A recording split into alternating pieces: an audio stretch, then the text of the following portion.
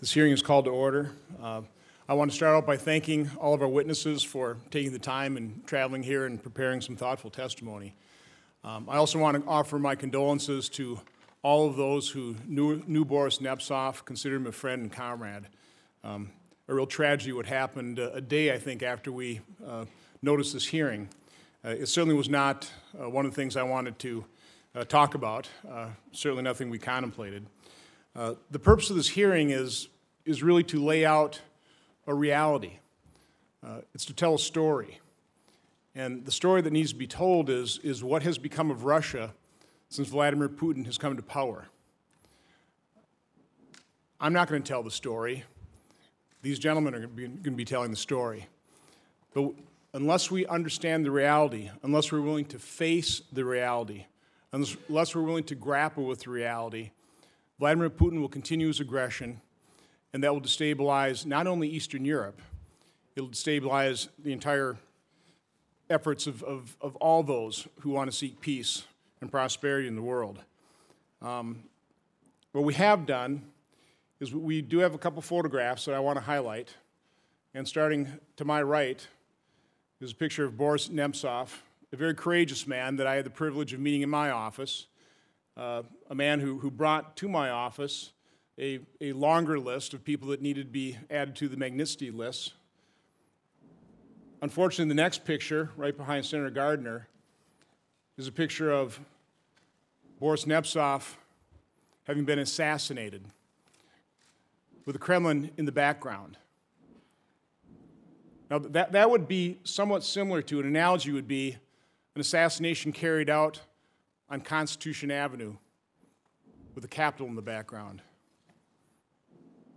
In my written opening statement, which I would ask to be entered in the record, we've laid out a timeline that really starts with the fall of the Berlin Wall and then traces through the history. But in particular, I want people to pay attention to the history following the ascension of Mr. Putin to power in Russia. And I think probably the most powerful part of that timeline are the 29 assassinations of political figures. 29 assassinations and murders that have never been adequately solved. And I think people need to really contemplate that. Next picture, and we don't have the quote on there. Do we have the quote somewhere? Talking about Russian troops. This picture, there was a quote talking about the number of Russian troops.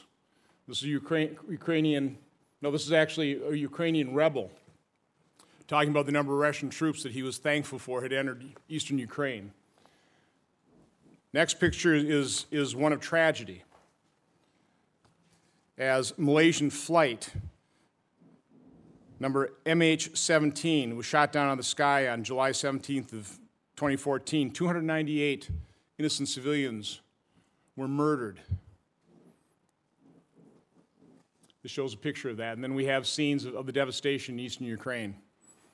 So that shows a little pictorial history of the results of Vladimir Putin's aggression. And that's the story that needs to be told. That's the reality that needs to be faced. So again, I want to thank the witnesses, and I turn it over to Senator Shaheen for her opening comments.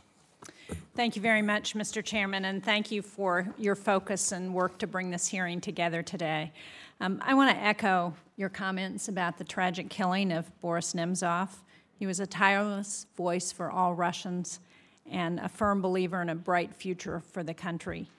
And even as we focus here on the Russian Federation's outward aggression, clearly we can't ignore the repression that's happening inside Russia. In the interest of time, I will submit my full statement for the record and just want to end by welcoming all of our witnesses here today. And it's nice to have former President Saakashvili back with this committee today. And I look forward to hearing what all of you have to say and your thoughts about what more we can be doing to support the people of Ukraine. Thank you. Thanks, Senator Shaheen. We do have a vote that's going to be called, and I believe what's going to happen in that vote is we're going to be sitting in our chairs. So what we'll do is when that vote is called, we all will leave. We'll put this hearing to recess and we'll come back because I don't want anybody to miss the testimony. But we will start off with President Saakashvili, former president of Georgia. He was the leader of Georgia from 2004 to 2013. Recently, he was appointed by Ukrainian President Poroshenko to serve as chairman of the International Advisory Council on Reforms of the President of Ukraine. President Saakashvili. Thank you, Senator.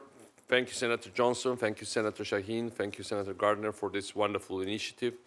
I want to thank you, the committee and subcommittee, for the invitation.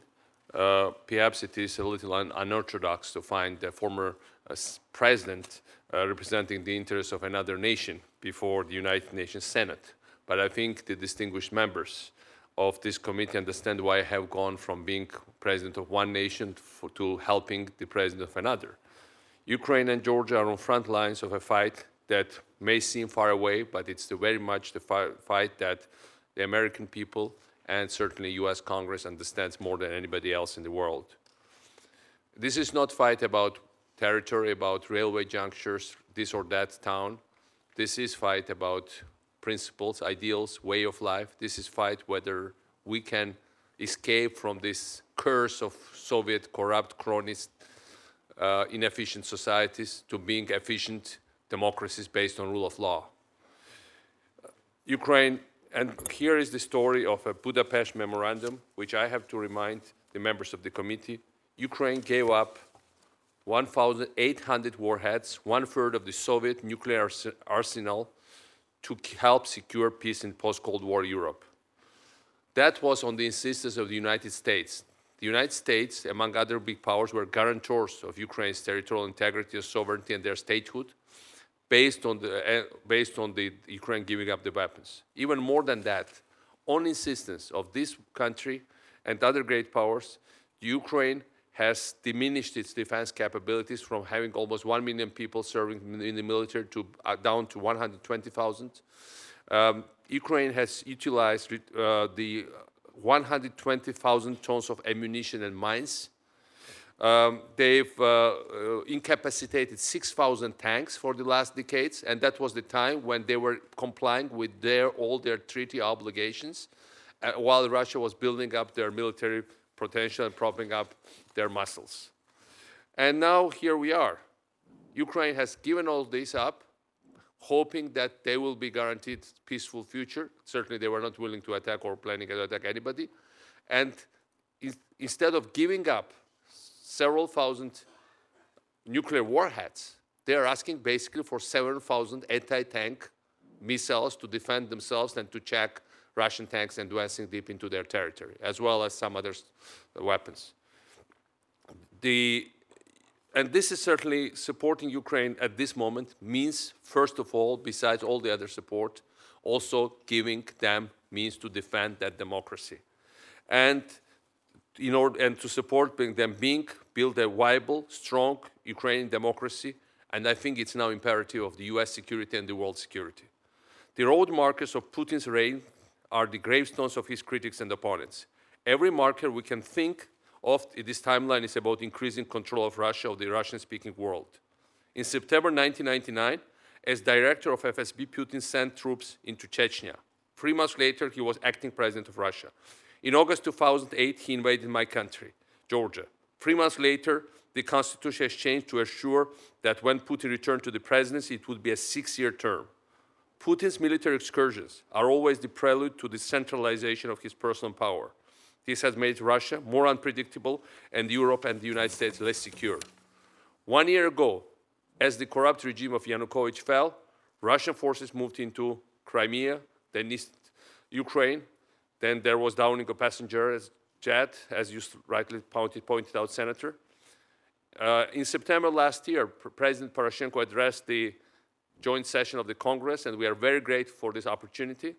And he also asked for Ukraine that Ukraine requires defensive assistance, because if not given that, Russia will continue to establish facts on the ground that will give them a stronger position in the kabuki of future negotiations, and basically in the killing of Ukrainian democracy. I think what Russia is after is seizing the whole southern flank of Ukraine, seizing most of the east, and then going after the government in Kiev and killing the very idea of Ukrainian democracy.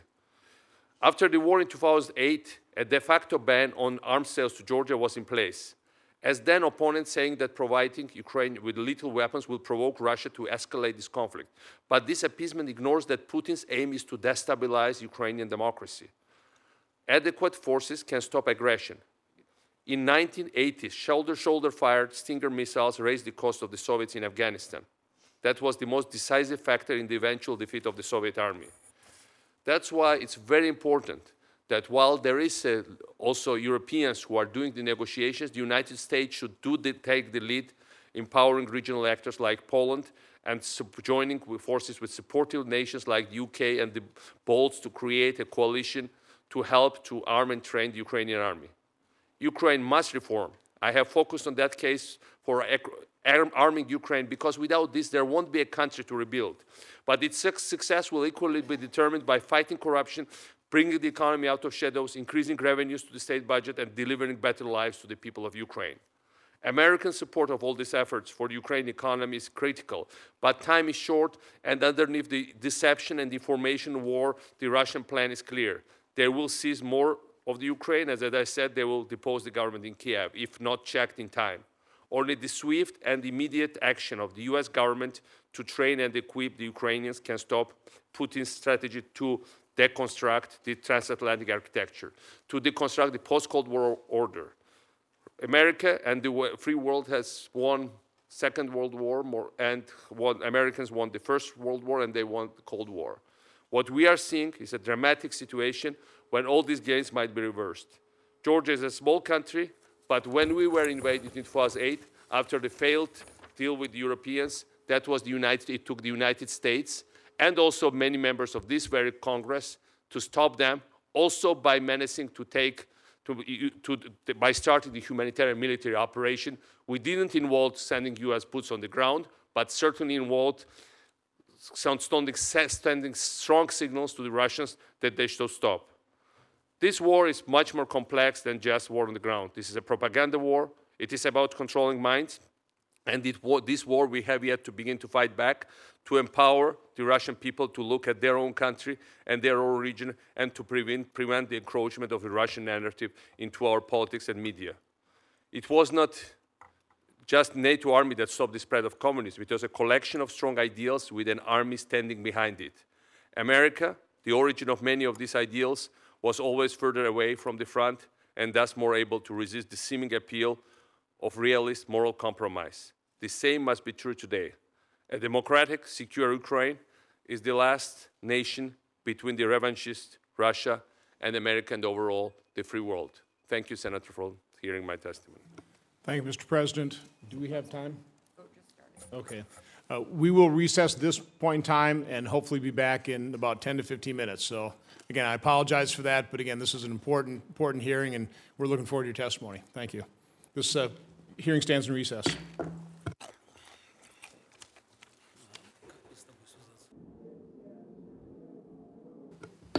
This hearing is called back to order. Our next witness will be Mr. Gary Kasparov. He is the chairman of the International Council on the Human Rights Foundation. Mr. Kasparov is a Russian pro-democracy leader, global human rights activist, author, and former world chess champion. Mr. Kasparov. My thanks to the subcommittee and to Senator Johnson for inviting me here today. It has been a very difficult last few days, mourning the brutal murder of my longtime friend and colleague Boris Nemtsov in front of the Kremlin last Friday night, while also wanting to honor his memory and his fight by pressing the case for ending the regime of Vladimir Putin in Russia. I've learned from painful experience that these first days after an atrocity are very important because people outside of Russia quickly forget and move on. Boris was an outspoken critic of a police state that has no tolerance for critics. His imposing presence regularly embarrassed an increasingly totalitarian dictatorship that could not permit even the smallest amount of truth to leak out. His latest report was to be on the presence of Russian troops in Ukraine, fighting Putin's war against a fragile democratic state in Europe. Boris also actively promoted the Magnitsky Act, a piece of rare bipartisan 2012 legislation that brought sanctions against Russian officials for another brutal murder, that of anti-corruption attorney Sergei Magnitsky in 2009. Boris Nemtsov was killed because he could be killed. Putin and his elites believe that after 15 years in power, there's nothing they cannot do, no line they cannot cross. Their sense of impunity, combined with the atmosphere of hatred and violence Putin's propaganda has created in Russia, is a lethal combination. Boris was not the first victim of this deadly mix. Georgia, Ukraine, and the stability of the modern world order is also under attack. Putin must justify his grip on power somehow. With his oil and gas-based economy failing, he is following the path of so many dictators before him: propaganda, division, and war. Enemies are needed so that Putin may protect Russians from them. Ukraine was always a tempting target, and recent leaks have shown that an invasion plan existed even before the fall of Putin's puppet, Viktor Yanukovych. Inside Russia, independent journalists and opposition activists are portrayed as dangerous national traitors in language lifted directly from the Nazis. Of course, I feel deeply the loss of my friend Boris Nemtsov and the prosecution of others who dare to speak against Putin. But Ukraine and what it illustrates about Putin and his regime, that are more consequent to today's hearing. Since Putin took power in 2000, one Western administration after another declined to confront him on human rights at home, or even his increasing belligerence abroad. The timeline of Russian repression circulated here today does an excellent job of listing many of the worst moments of Putin's crackdown. But there could also be a parallel timeline of all the meetings, deals, and smiling photo ops the leaders of the free world took with Putin while these atrocities were taking place. The Western engagement policy that should have been abandoned as soon as Putin showed his true colors over a decade ago was continued at every turn, which emboldened Putin and delegitimized our opposition movement. Putin rebuilt a police state in Russia in full view of the outside world, and now he is confident enough of his power to attempt to export that police state abroad, to Georgia, to Ukraine, to Moldova. Where next? He's testing NATO now, and he will test it further. Putin also provides a role model for the rest of the world's dictators and thugs by proudly defying the superior forces of the free world. From Iran to Syria to Venezuela, Putin's Russia provides both material support and what I would call amoral support. Putin is not going away on his own. Ukraine is only his latest target. Ukraine must be defended, supported, and armed now. It may seem far away to you, but it's the front line of a war the United States and the rest of the free world is fighting, whether it admits it or not. Sanctions are important, but it was obvious 6 months ago that they were not enough to deter Putin, and he must be deterred. Stop treating Putin like any other leader who can be negotiated with in good faith. Stop legitimizing his brutal regime at the expense of the Russian people. The opposition movement Boris and I believed in, and that Boris died for, should also be openly supported, the way the West championed the Soviet dissidents. Let the people of Russia know that they have allies abroad, the way Ronald Reagan told us, all of us, behind the Iron Curtain, that he knew it was our leaders, not us, who were his enemies. Contrary to the widely circulated official polls, Putin does not enjoy broad public support in Russia, as was proven by hundreds of thousands of people mourning Boris in the streets of Moscow. If you are truly popular, you can allow free media and free elections, and your critics are not gunned down in the streets. Putin's oligarch supporters must be forced to choose between giving him up and a doomed isolation. They cannot be allowed to continue to live like Trump and rule like Stalin. The people of Russia want to be free, but defeating a globalized and energy-rich, heavily militarized dictatorship that has the tacit support of the free world is too much to ask. You cannot negotiate with cancer. Like a cancer, Putin and his elites must be cut out. He must be isolated and removed. For only when Putin is gone can Russia be free, strong, and independent country Boris himself always dreamed it could be. Thank you. Thank you, Mr. Kasparov. Our next witness is Dr. Stephen Blank. He's a senior fellow for Russia at the American Foreign Policy Council. He's an internationally known expert on Russia and the former Soviet Union and is the author of over 1,000 publications. Dr. Blank. Senator Johnson, it is a great honor to testify before your subcommittee with this exceptionally distinguished group of witnesses. Because my written statement deals with purely military issues, in my oral remarks, I wish to talk about the broader strategic issues involved. Russia's invasion and occupation of Ukraine represent the greatest threat to European security in a generation, the most naked case of aggression since Saddam Hussein invaded Kuwait in 1990, and arguably the most dangerous threat to international security and order today. It is the fruit of a long-developed plan whose origins can be traced back to 2005. Russia has several objectives here. Many have already noticed that in keeping with the rhythms of Russian history, there is the belief that a little short victorious war can buttress the regime at home around a program of Russian imperialism and state nationalism. Further, it is an axiom of Russian foreign policy that none of the post-Soviet states, including those of Eastern Europe, really possess genuine sovereignty and territorial integrity. Therefore, the treaties guaranteeing that sovereignty and territorial integrity are merely scraps of paper. This sentiment applies with particular force to Ukraine, for it is clearly inconceivable to the Russian elite that Ukraine can follow a different trajectory than does Russia. Moreover, a Ukraine that looks westward is the greatest possible threat to the security of Putin's regime because it will infect Russia with the democratic virus. Indeed, the entire legitimacy of any Russian state is bound up with its being the true heir of Kiev and Rus. If Ukraine rebels against or rejects Russia's trajectory, then the entire legitimacy of the Russian state is called into question. This is especially the case because Putin and his team believe that empire is the only acceptable form of a Russian state, and Russia must therefore be an empire if his autocracy and kleptocracy are to be preserved. For all these reasons, a democratic revolution in Ukraine is anathema to Moscow and a pretext for an invasion. Operationally, Moscow still intends to seize Mariupol, establish a land bridge to Crimea, and if it could do so, establish as well a land bridge all the way to Moldova. Plans for this were already laid a year ago.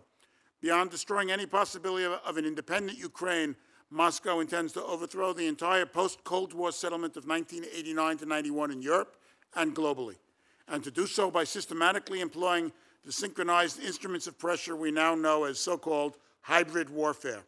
These policies are and were predictable to any competent analyst, but unfortunately this administration and too many European governments do not take what happens in Russia seriously enough. Neither do these governments think Eastern Europe and the post-Soviet states are sufficiently important for us to have a real strategy regarding them. This Russia-first strategy lies at the root of the continuing and shameful Western failure to understand or grapple with Russia and its aggressions seriously enough, or to provide assistance to Ukraine as needed. As administration officials candidly admit, there is, quote, an asymmetry of will, unquote, or of importance, whereby Ukraine is supposedly more important to Moscow than it is to us or to European governments, and this inhibits us helping Ukraine as needed.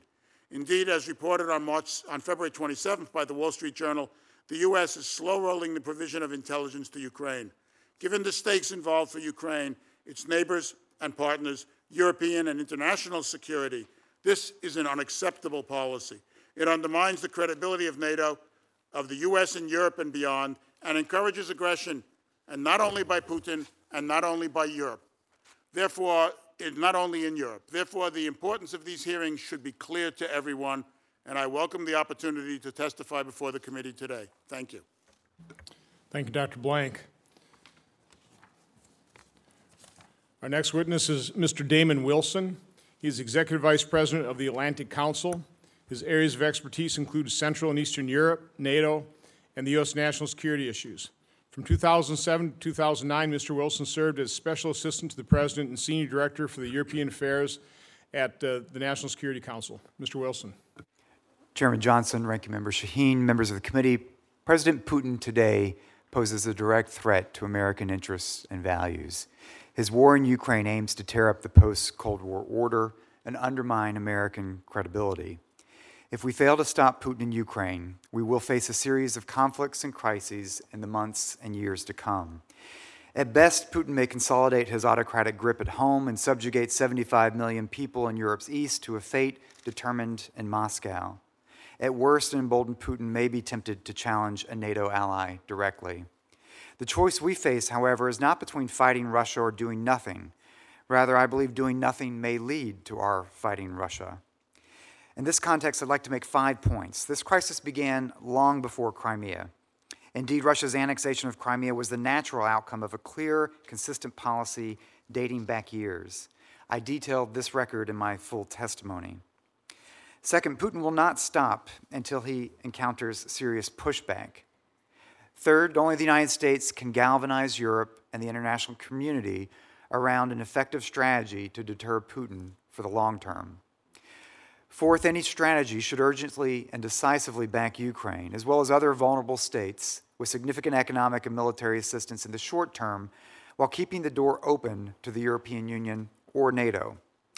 And fifth, we should neither abandon the Russian people nor the vision that a democratic Russia one day can find its peaceful place within a Europe whole and free. Putin's strategy has been to use this crisis to consolidate his own hold at home through greater repression of civil society and independent media, even as he fuels nationalist fervor. He has created an environment of fear and intimidation, fostering the circumstances that led to the assassination of Boris Nemtsov. Putin, of course, is also seeking to dominate his neighbors, to drain them of resources to fuel his kleptocracy, and to restore a sense of Russia's greatness and the only way a bully knows. He aims to prevent his neighbors from joining either NATO or the EU, achieving this through coercion when possible and by dismemberment and occupation when necessary. Ultimately, Putin knows that the best check on his power is a united transatlantic community.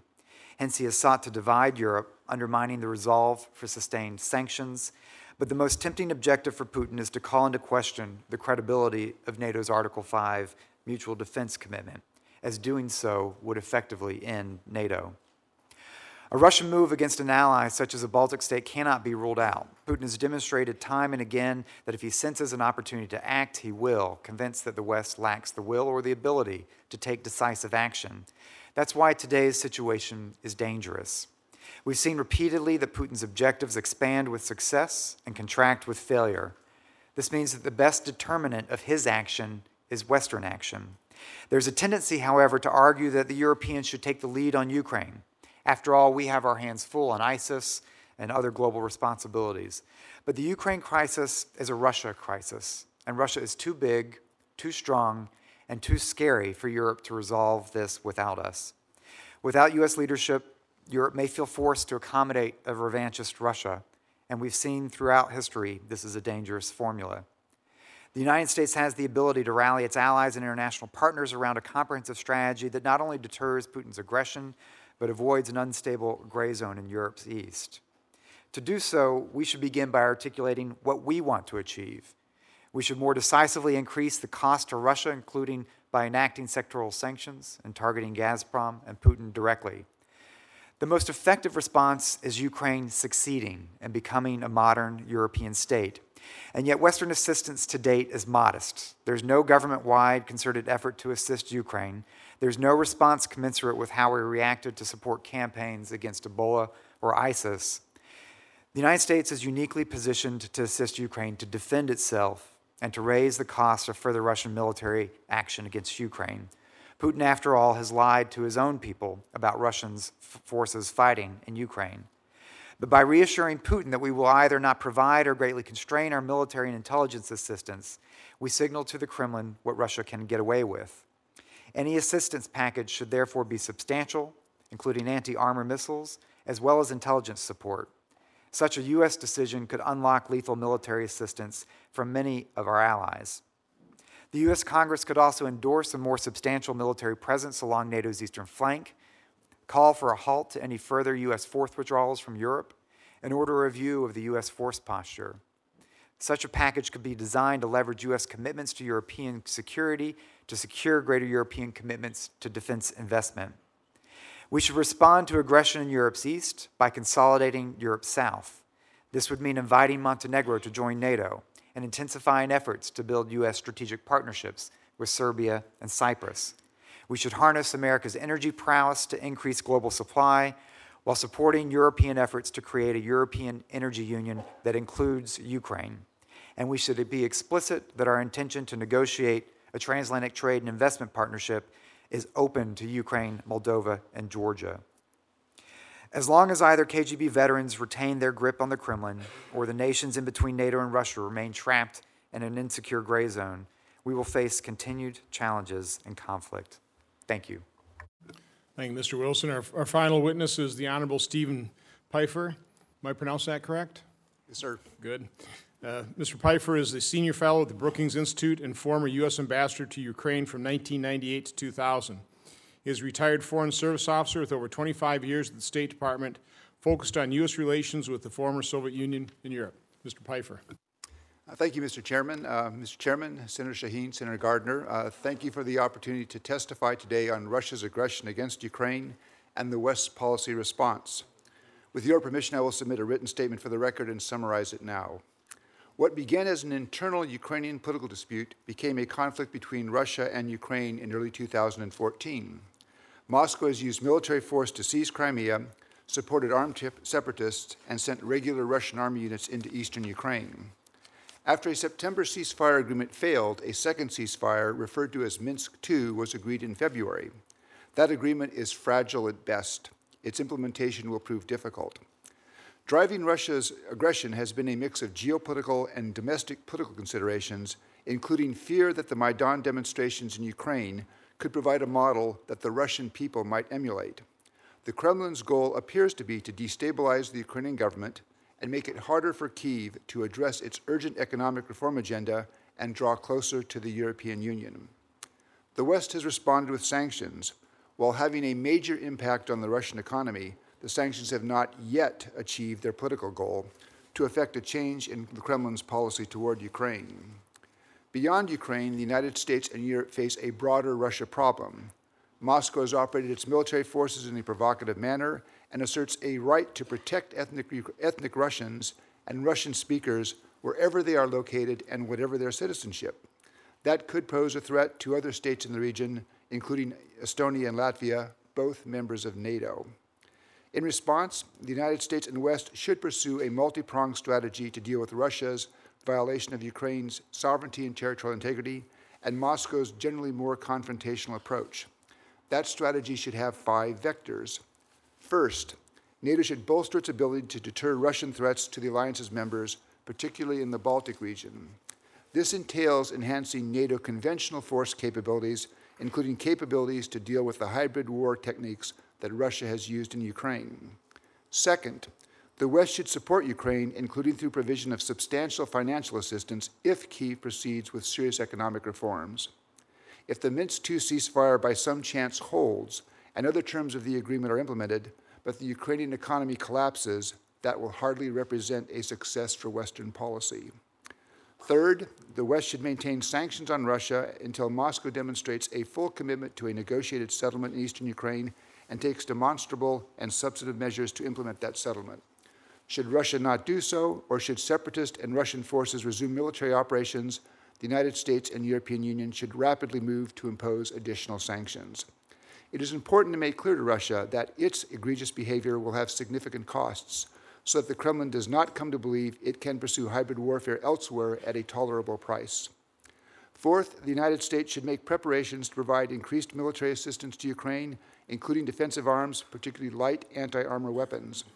Provision of that assistance should proceed if the separatists or Russians violate the ceasefire, or if Moscow fails to implement the full terms of the Minsk II agreement. The assistance would fill gaps in the Ukrainian army's ability to defend Ukraine against attack. The rationale is to enable the Ukrainian army to impose greater costs on the Russian military, to deter Moscow from further fighting, and to encourage it to pursue a peaceful settlement. Some express concern that U.S. provision of defensive arms would lead Russia to escalate, but escalation would carry major risks for Moscow. It would require more overt involvement by the Russian army in eastern Ukraine. That would be more visible internationally, likely triggering additional sanctions, and to the Russian public, from whom the Kremlin has sought to hide the fact that Russian soldiers are fighting and dying in Ukraine. Others worry that providing arms would split U.S.-European unity. There is no evidence to back that. To be sure, Chancellor Merkel says that Germany will not provide arms, but during her visit in Washington on February 9, she did not give President a red light or threaten a breakdown in transatlantic solidarity. and other allies would likely provide Ukraine defensive weapons once the United States began to do so. Fifth, the United States should leave the door open for Russia to change course and help end the conflict, even if expectations of such a change in Moscow's policy should be and are modest at best. Finally, while Ukraine has correctly deferred the issue of Crimea for now, the West should continue to not recognize Russia's illegal annexation of the peninsula. Mr. Chairman, Senator Shaheen, distinguished members of the subcommittee, Russia's actions on Ukraine and its more confrontational approach represent a serious challenge to the United States, Europe, and the West. Dealing with that Russian challenge requires a multi-pronged strategy based on firmness, patience, and solidarity with U.S. allies and friends in Europe. But given the large differences in economic, military, and soft power between the West and Russia, the West should be fully able to meet that challenge. Thank you for your attention. Thank you, Ambassador Pfeiffer. I'd like to start my questioning with President Saakashvili. You obviously have firsthand experience with Russian aggression. Can you just describe the events of August 2008 and what prompted Vladimir Putin to stop advancing into Georgia? Yes, Senator. What happened in 2008, that we were invaded by a full-blown Russian force, which involved more than 100,000 ground troops, more than 1,000 armor. We were overall 200 combat planes on the Russian side took part in the operation against basically what was a very small-sized Georgian professional army. And in that respect, first we had mediation by exactly the kind of mediation that you see now with President Hollande and Merkel by President Sarkozy. And he came in, we signed the ceasefire agreement, Georgian army withdrew its forces from the contested area, the invaded area, and Russia was supposed to withdraw as well. Instead, Russia, after several days, said the situation on the ground has changed. They no longer would abide by the agreement and started to advance over the capital. And what really had stopped back then was the United States proclaiming military humanitarian operation, moving the MACFOL of the 6th Fleet first to the Georgian ports, and putting planes in Romanian base and putting the air base in Turkey on high military alert, and basically starting to patrolling skies close to Georgia. The other day I was at the office of Senator Kirk, who told me that he was back then, I didn't know the story, he was on duty in Pentagon. And actually the United States had to bring back, based on our agreement, because we were the second biggest, first, in the end, the first biggest per capita contributor to operation out of foreign contributors to Iraq and Afghanistan. But at that moment it was Iraq. But the agreement we had, the standby agreement with President of the United States, was that we could repatriate our troops. So what happened that the United States first Russians told the United States to remove the military cargo plane from the tarmac of Tbilisi International Airport. The United States refused to do that, and that was already a very first important signal, because they were told they were going to bomb the Tbilisi International Airport, and they didn't want to move American plane. American plane stayed on the tarmac, and that spared us at least that bombing. And second thing, they had to bring back Georgian brigades, and Georgian skies were fully under control of Russian military jets, and they told me they wouldn't let through the U.S. plane. And then the Pentagon, and Senator Kirk told me, he called specifically the Russian defense minister and said, "We are coming anyway, this is the U.S. plane, and don't you ever dare to touch us." And they came in and they didn't do it. And that was the key moment when, after this launching of military humanitarian operations, just few miles away from our capital, with Vladimir Putin's clearly proclaimed goal to depose democratically elected government of Georgia, just like they have, I think, more or less proclaimed goal to depose government in Ukraine, they had to stop. And that was a clear sign that stepping up and counting on who would blink first, Putin at that moment blinked first. And I have to say, I simply believe they will try to depose the government of Ukraine. They will not succeed to do it, but that's clearly their plan. It's not their plan to just hold to those two regions, like it was never planned to hold just to the regions of Georgia. They wanted to get rid of Georgian democracy because that was a dangerous precedent. Exactly like having Ukraine succeed, it would be that just very dangerous precedent for Russia. So sometimes, like it took it in Western Berlin, Americans protected West Berlin even from Stalin and Western allies. And they protected it through all the decades of the Cold War. And West Berlin was a showcase of what democracy looks like. should look like. And that's really convinced all of us. I mean, we didn't need much of conviction, but it convinced overall the subdued nations that they had to revolt against the communist system. Exactly the same type for today's world, like Georgia was in 2008. I think Ukraine is West Berlin of today, and it's much more protectable than the West Berlin ever was, and even more protectable than Georgia was, by the way, because Georgia didn't have that strategic depth. That's what the example of Georgia clearly shows. Thank you, Mr. President. Mr. Kasparov, we hear frequently that we're trying to offer off-ramps to Vladimir Putin. Do you believe Vladimir Putin is looking for any off-ramps whatsoever?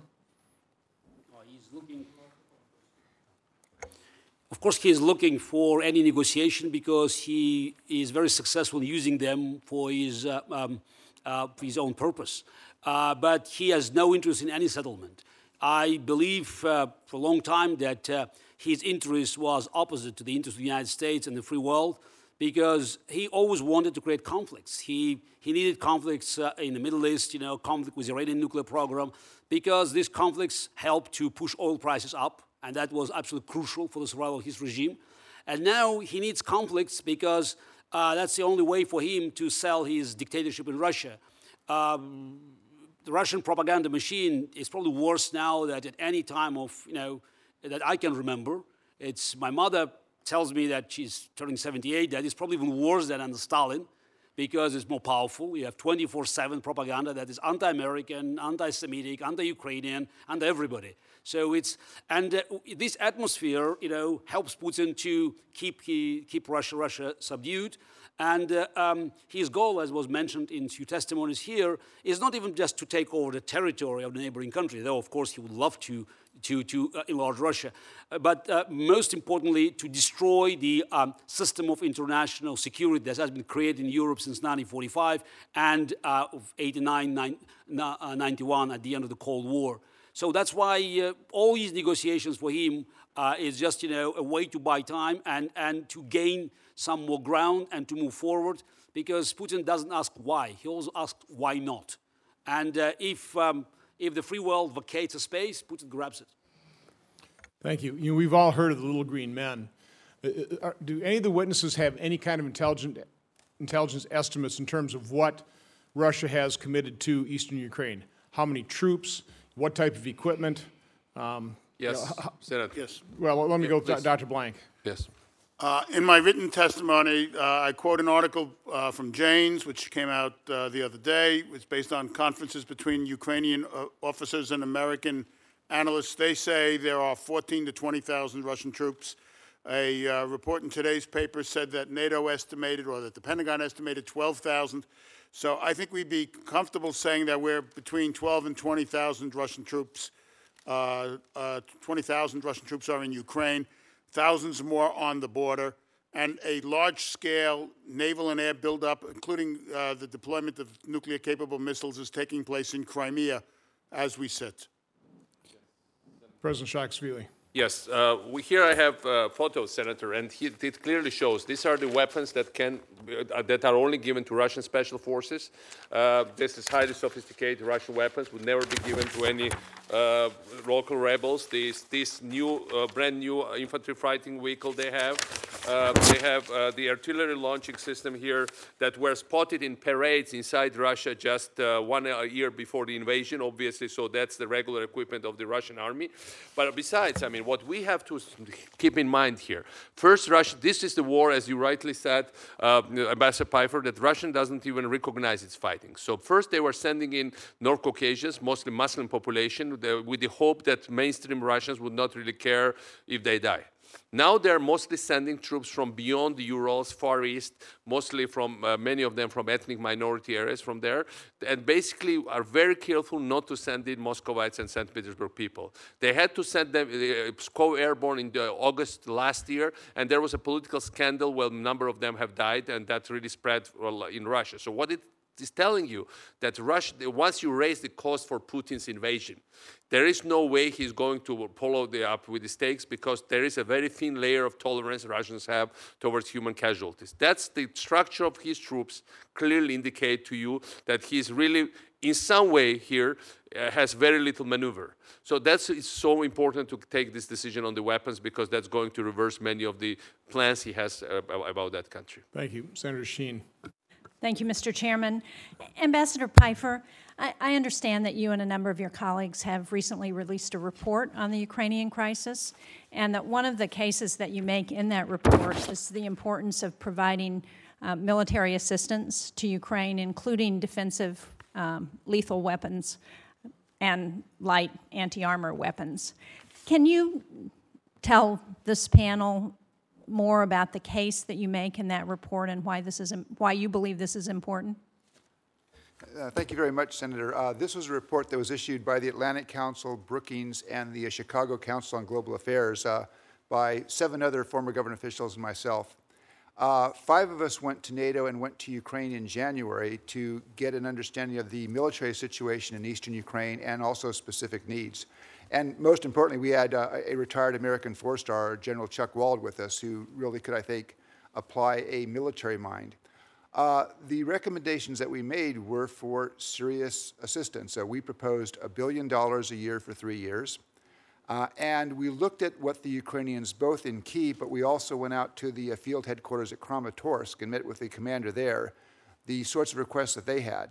Actually, most of their requests were for non-lethal assistance. They wanted things like counter-battery radars that could pinpoint the origin of rocket strikes and artillery 20 to 40 kilometers out. We were told that 70% of Ukrainian casualties are from rocket and artillery strikes.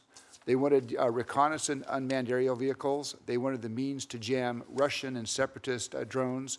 They wanted secure communications. The one item that they requested in terms of lethal military assistance was light anti-armor weapons.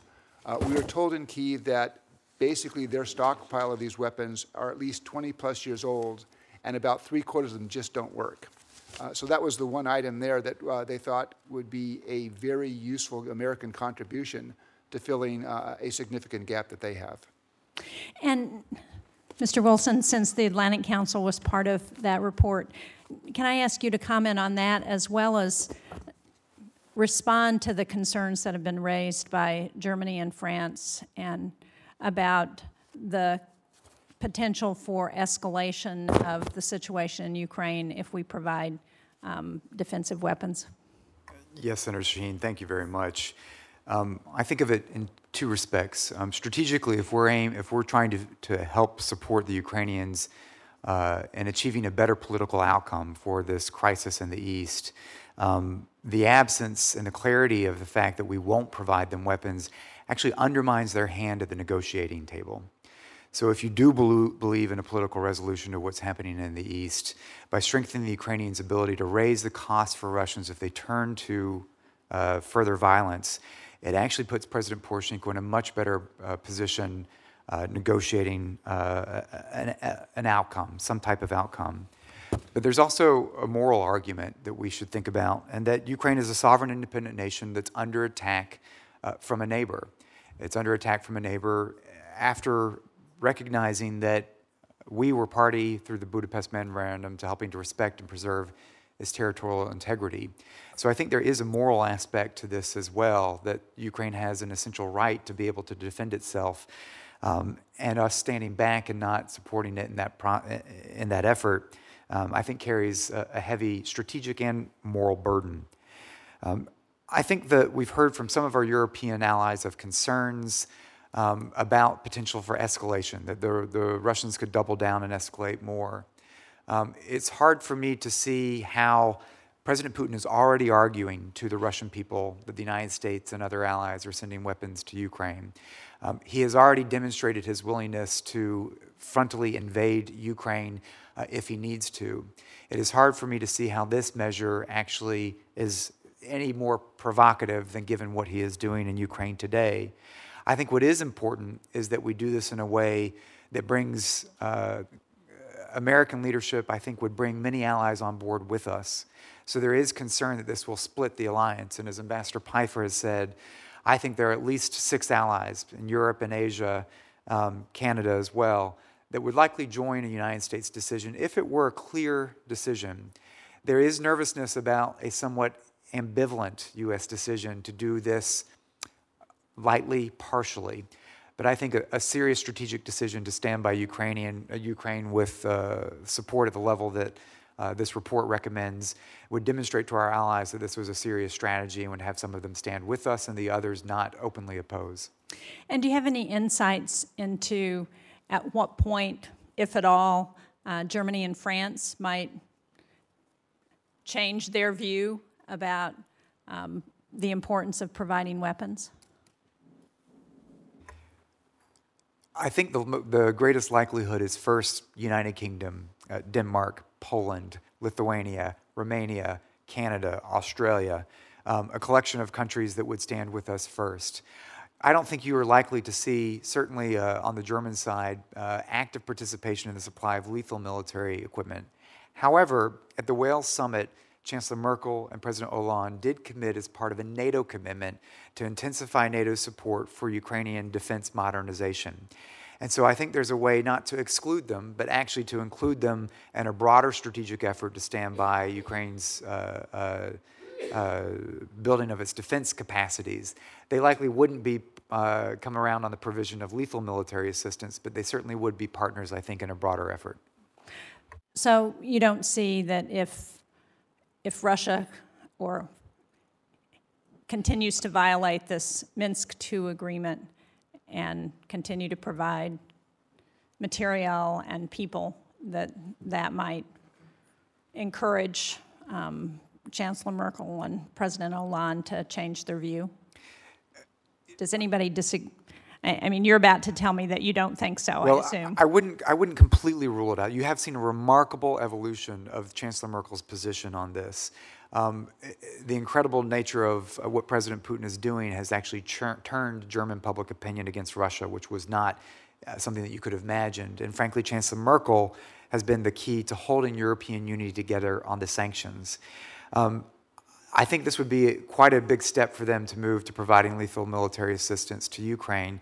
However, you have seen the Germans step forward this year in providing lethal military assistance to the Peshmerga in Iraq, which in and of itself is a significant development in German defense policy. And does everybody else on the panel agree with that, Dr. Blank? Yeah. Well, the French foreign minister said the other day that if Russia continues to break the agreement that reached in Minsk, that France will vote to expand sanctions.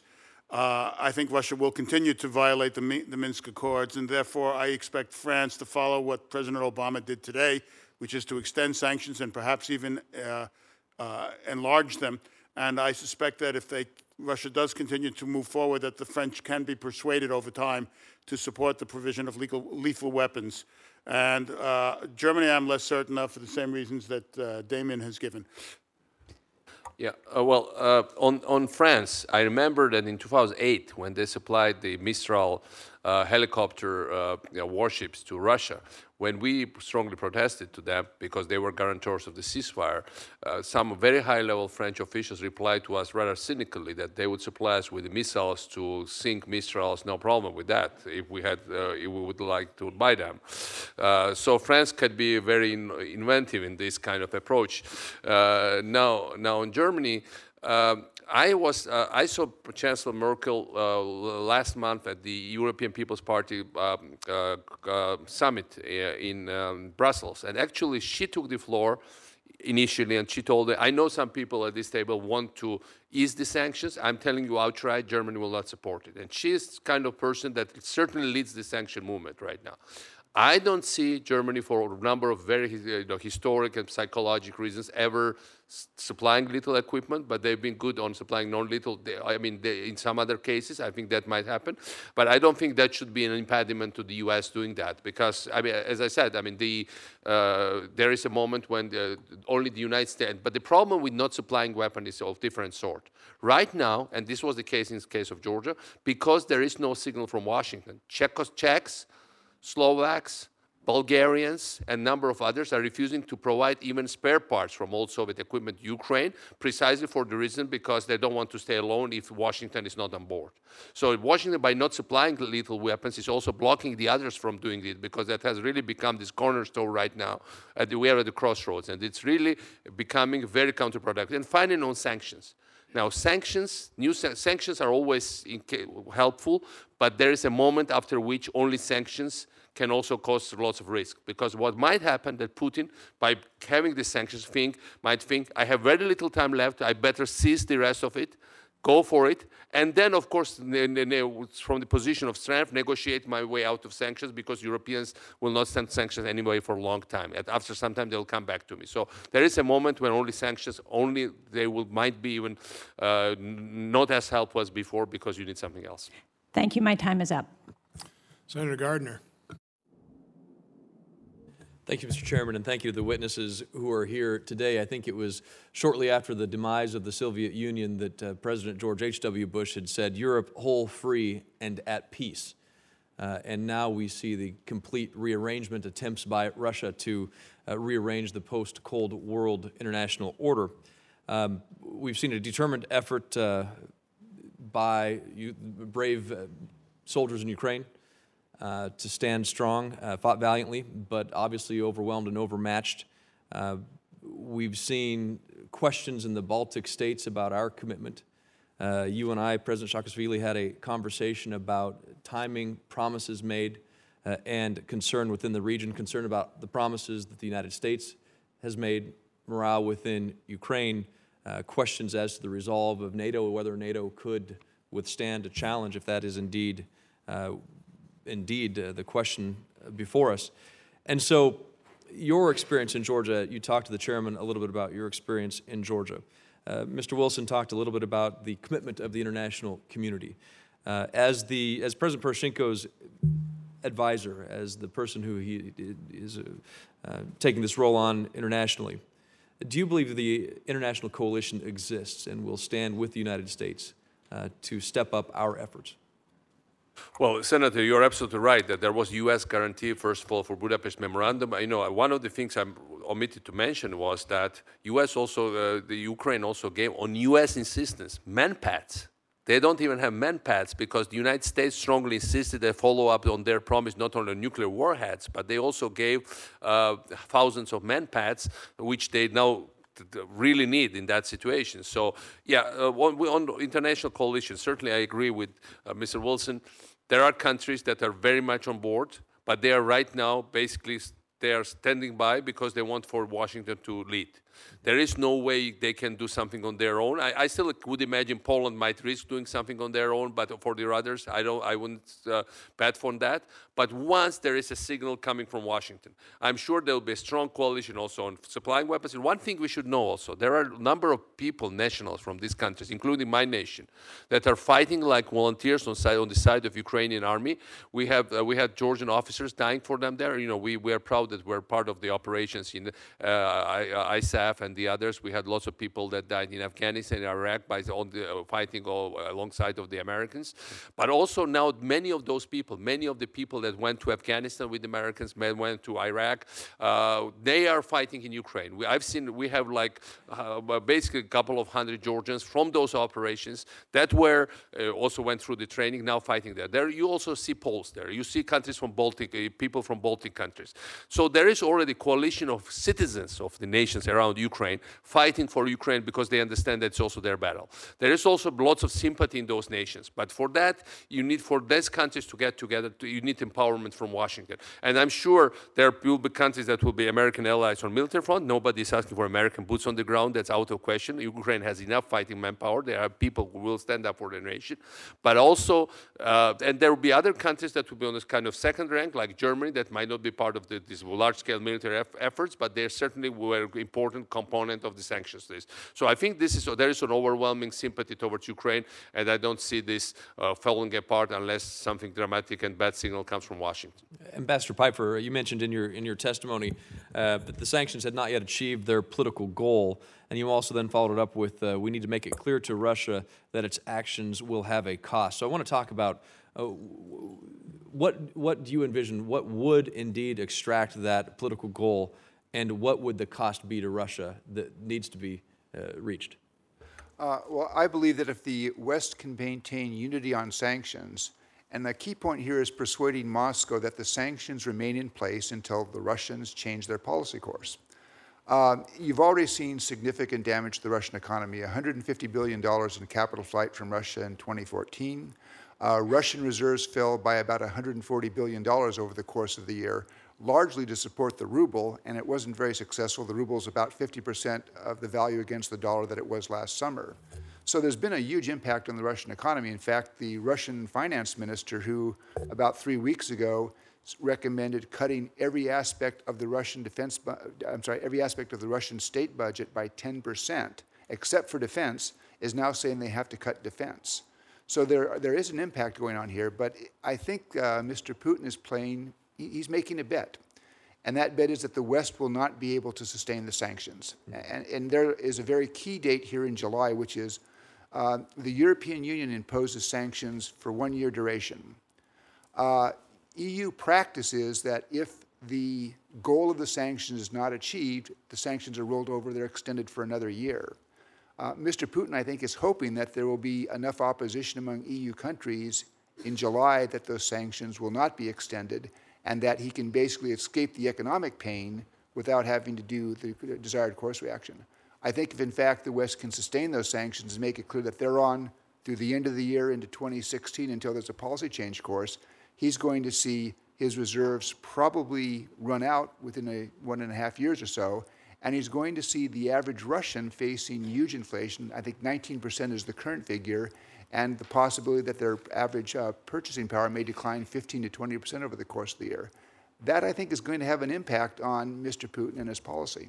And Dr. Blanca, in your written statement, in your testimony, how much time would we need in Ukraine for proper training with the equipment from the United States? Well, that would depend on the nature of the specific equipment, but I don't think it's really going to take that long. Everything we've seen says that the Ukrainians learn very quickly how to use the equipment. If we send it over and we send over enough people who know how to use it and train, I think it would be a matter of days or weeks at the most. But I have to argue that we should have been doing this months ago, because like Ambassador Pfeiffer, I believe that Putin is going to try to use the spring and summer to create a fait accompli in Ukraine and break up the sanctions regime from that basis. And that's another question I want to say. How much time do you think we have on this? Not much, because frankly, my sources have told me that basically the Pentagon has been told to go slow on giving even the equipment that it has. There's no excuse for saying that we're still doing a review of what Ukraine needs. This has been going on for a year, yet it's going on. So I think there are people in the administration who are deliberately undermining efforts to help Ukraine, and they need to be stopped and the signal sent out that we will help Ukraine as needed. Senator, last March, when the whole thing had already started, I've been telling some of the administration officials, why don't you try to start at least training? You know, there is framework for training. They told me we don't have enough time. Now, Russia has done since then 6 or 7 rounds of training of the so-called separatist troops. What it indicates to you, lots of time has been lost. We know from Georgian experience, Americans are very good at training. You put Marines or some other troops on the ground, they can train full brigade within 4 or 5 weeks. Remember, the other point for U.S. training is that you now have you don't have this kind of disorganized troops when you have U.S. trained soldiers that might be used for all kind of bad means, like either moving against the legitimate government. When you have U.S. element present, that also brings lots of stability to constitutional systems of democracies. That's one of the beauties of the U.S. training. And Ukraine also needs as this kind of stability as badly as it needs help with defending itself, because what Russia's plan is, to inflict defeat on the Ukrainians. That's their hope, and then send back disorganized troops to do some nasty things back in Kiev. And that will never work if U.S. training is already installed in place. And by the way, I already have a list that the Ukrainian government has submitted to the U.S., which is really required and needed. And that list has been circulated for quite a long. The U.S. government knows what is needed. It has been done after long consultation with unofficial ones, with people on Pentagon. So it's not like they're coming. By the way, I think it's very modest. I looked at the list. It looks really modest. It includes also some anti-tank TOW Javelin missiles, but it's really, the numbers are so modest. And in terms of money, it's really not much. What is really expensive, Ukrainians have. They have anti-air, they have heavy artillery, they have lots of other things. It's not a matter of money. It's a matter of political will right now. Thank you, Mr. Chairman. Senator Murphy. Thank you very much, Mr. Chairman. Thank you to all of you for being here today. I am supportive of extending defensive weapons to the Ukrainian army, but I want to express and ask some questions regarding some reservations that I have about that position, but then just open with a comment regarding my frustration on this conversation. We are obsessed with this question of providing arms to the Ukrainians, and it matters. But it is obsessive within the American context because it is one of the few, if only, tools that we have to try to blunt and combat Russian aggression in the region. I was there at the height of the Maidan protests. I spent 2 hours sitting talking to President Yanukovych and listening to him give a litany of perceived and real abuses that Europe and the United States had perpetuated against Ukraine. And the reality is that we had a long time to try to stop this from becoming a crisis, but because we are not resourced as a nation, because we hamstring ourselves when it comes to the tools that we could use to try to create greater partnerships with countries that are at risk of falling into the growing Russian sphere, we then are stuck with crises in which we know how to respond to because we know we have the ability to supply weapons. And so in the fall, I was in Belgrade on the day that Putin was coming into town to do an unprecedented display of military prowess through the central streets. Well, our ambassador was begging for a few $1,000s from the federal government here to increase exchange programs with the United States, right? We aren't doing what is necessary in and around the region to try to stop these crises from happening in the first place. And so I think this is an incredibly important conversation, and I'm glad that we're having this hearing, but we better adopt a strategy soon to stop the next Ukraine from happening so that we aren't caught in this crisis, which is a hard one to unwind. Here are the reservations that I have. First, let's admit that what we're talking about would be relatively unprecedented. We're talking about the overt arming of a country that is under military threat and occupation and invasion from the Russians. Let's just acknowledge that during the Cold War, when the Soviets were a much bigger threat to the United States than the Russians are today, we didn't do this. Whether it was the invasion of Hungary or the invasion of Afghanistan. Well, we used other tools. We did not, at that time, make the choice to provide overt arms to the Afghans or to the Hungarians. Now, I think the circumstances are different today, and so I'm supportive of defensive weapons. But this isn't a no-brainer. This would be a change in the policy that we have traditionally observed over the long course of the last 100 years. Here are my 2 reservations. I'll ask the first question to Mr. Pfeiffer. Your report and all of your recommendations are predicated on the belief that the cost will be so high to Putin that he will change behavior. Whether or not this provokes him or not, what if the cost is not high enough? What if he continues to move forward and the first round of arms that we supply are not enough? What are you recommending? Are you recommending one batch of defensive weapons? Are you recommending that we stage our supply line to them to respond to the moves that the Russians make? What's our end game here? When is enough too much? No, Senator, I think that's a very good question. Let me break my answer down into 2 pieces. First of all, we believe that providing these levels of weapons, which I think are actually on the low end of the military scale, we're not talking about F-16s, advanced offensive weapons, and we're certainly not talking about American combat troops. But the calculation here is that when you go and you look at what the Russians have done over the last 8 months to hide from the Russian people the fact that Russian soldiers have been killed in Ukraine, it's really extraordinary, and I would actually say it's disgraceful. Reports of Russian soldiers being buried at night, reports of Russian casualties. So I heard a story from a friend of my wife in Moscow who said somebody lost their leg fighting in Donetsk in August, and he's been told if you disclose that publicly, you will lose your pension forever. Yeah. So I think there really is a real concern here in Moscow that casualties could have an impact. And I'm not sure that Mr. Putin cares per se about Russian soldiers and casualties, but I think he does care a lot about the impact of that on the Russian public's attitude and their attitude towards him. And this is against the background of 4 or 5 months of polls that show, while the Russian people may support trying to pull Ukraine back towards Russia, majorities do not want to see the Russian army fighting in Ukraine. So I think I would make the argument that there is a good chance that, in fact, this could succeed in altering that cost-benefit calculation into the point where the Russians would say military escalation makes no more sense because we're going to have casualties, it'll require over-involvement by the Russian army, and therefore we wanted to pursue a peaceful settlement.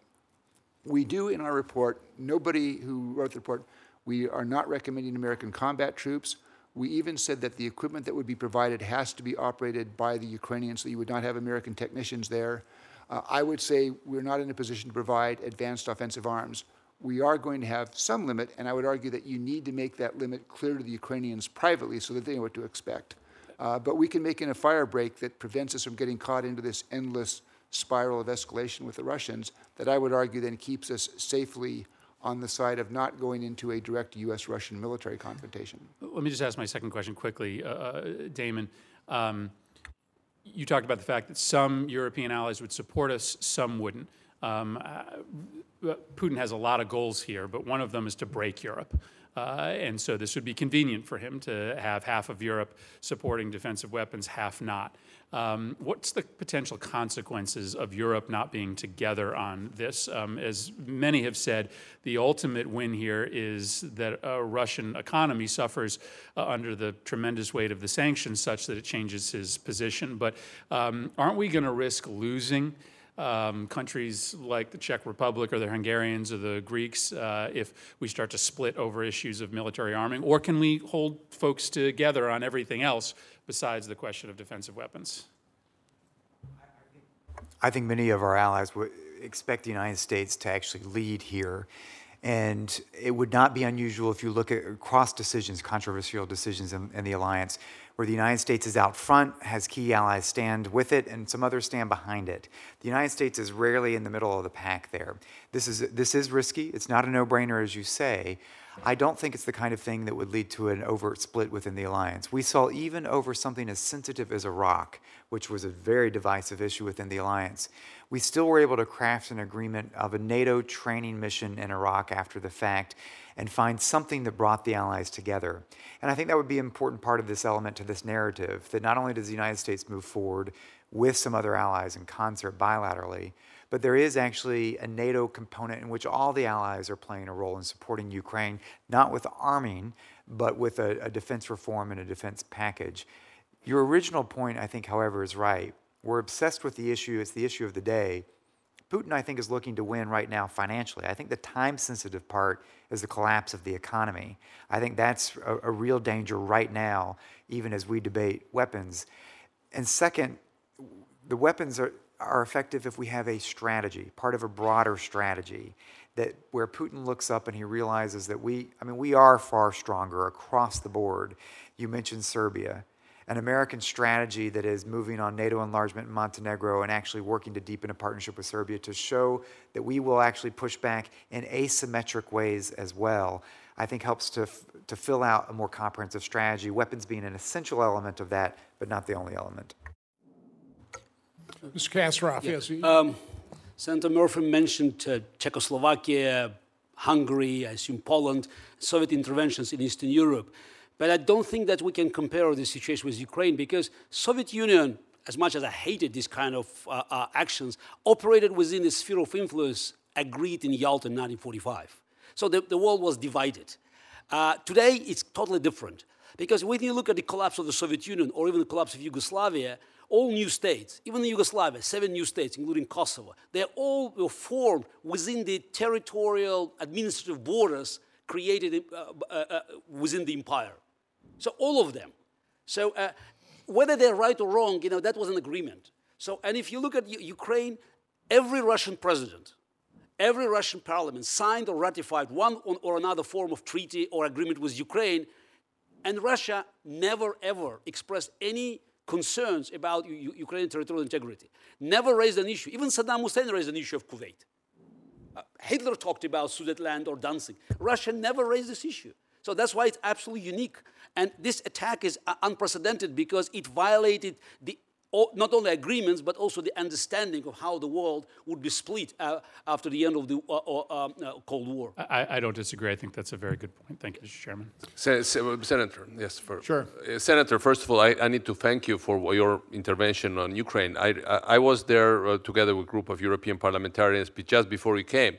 And I remember, and then we were proclaimed persona non grata, and then your visit, by the way, together with the other U.S. colleagues, really changed the equation. That came at the right moment because they were really losing steam. You know, they had this little bit of frustration, were being abandoned, and you being there, it's really changed the whole idea of what the Ukrainian revolution was all about, and it made it very much value-oriented.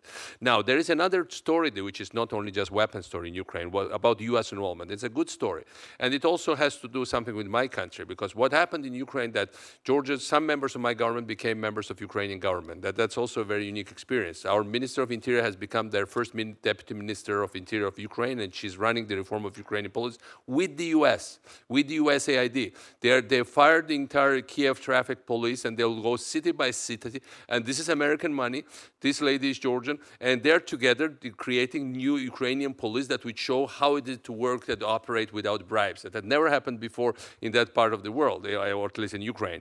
Then there is another story. We have our Deputy Minister of Justice from Georgia there, who is working also with your programs, and also, by the way, with U.S. Congress-funded NGOs that are doing tremendous job in their regulation and doing their bureaucracy is like something that unimaginable in terms of discretion of bureaucrats and how they start how they do this corruption thing. This is again the Americans doing that together with that. We have Minister of Health who just had a long conference together with American donors and U.S. ambassadors involved there on this fight, and they are doing now absolute new transparent procedures how to do these tenders and things which never also happened in Ukraine. It was a major source of corruption traditionally.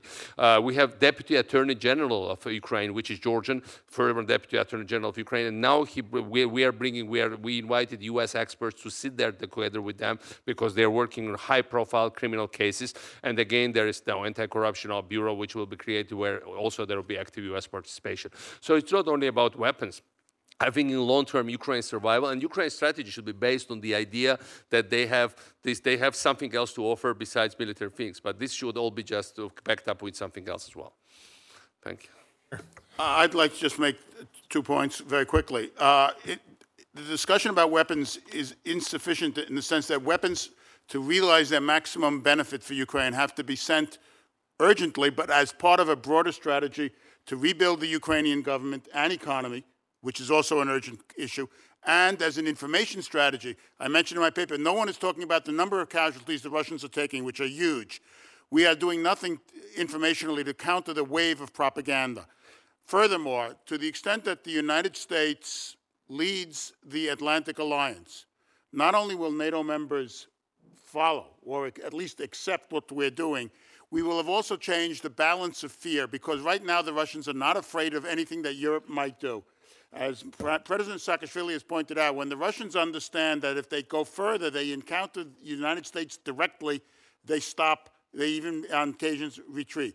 And finally, we have done this before. Let me remind you about Afghanistan, where we gave very sophisticated weapons to people directly in the line of Soviet aggression, and it worked.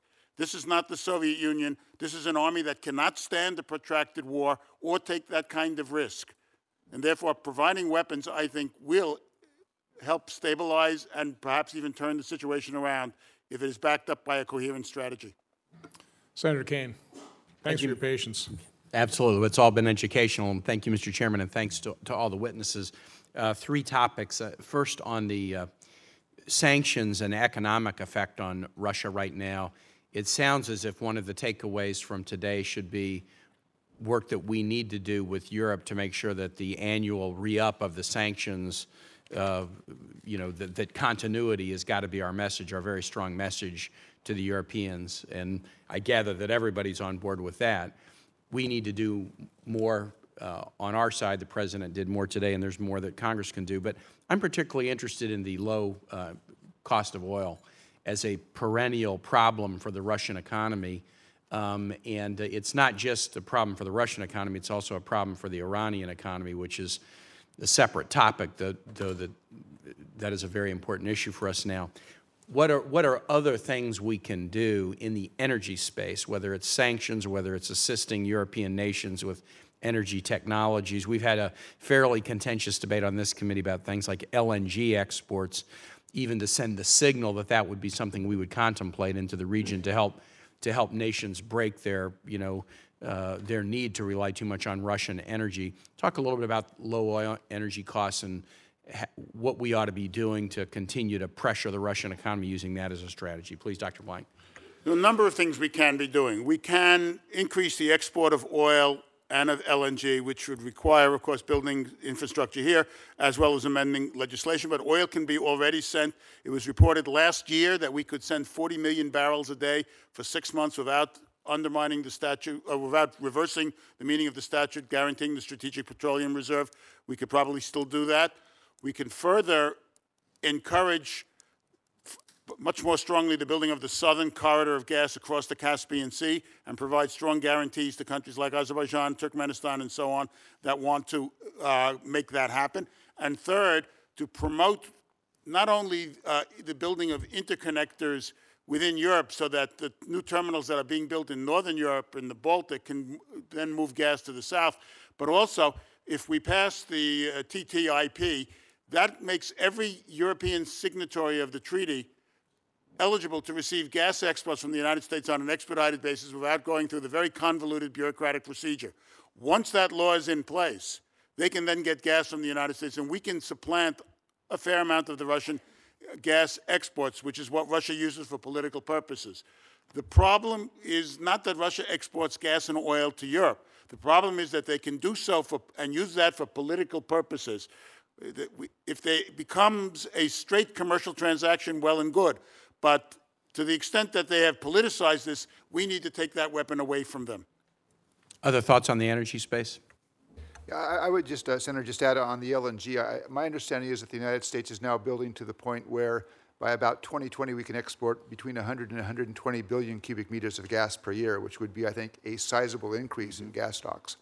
Right now, my understanding is in most of Europe now, they actually have significant capacity to import LNG. They've in fact remained relied on the Russians because the Russian gas through the pipeline is cheaper. Right. But what we want to make sure is that Europe has the capacity that if the Russians were to turn the gas off, which I do not think is likely, and I'll get back to that in a moment, but that they in fact could continue receiving LNG. And it gets to Dr. Blank's points about building interconnectors, which are now, I think, pretty good in most of Europe, but there's still areas, Romania, Bulgaria, Greece, that I think are still vulnerable until they get some more interconnectors that would allow gas to move from the west to the east.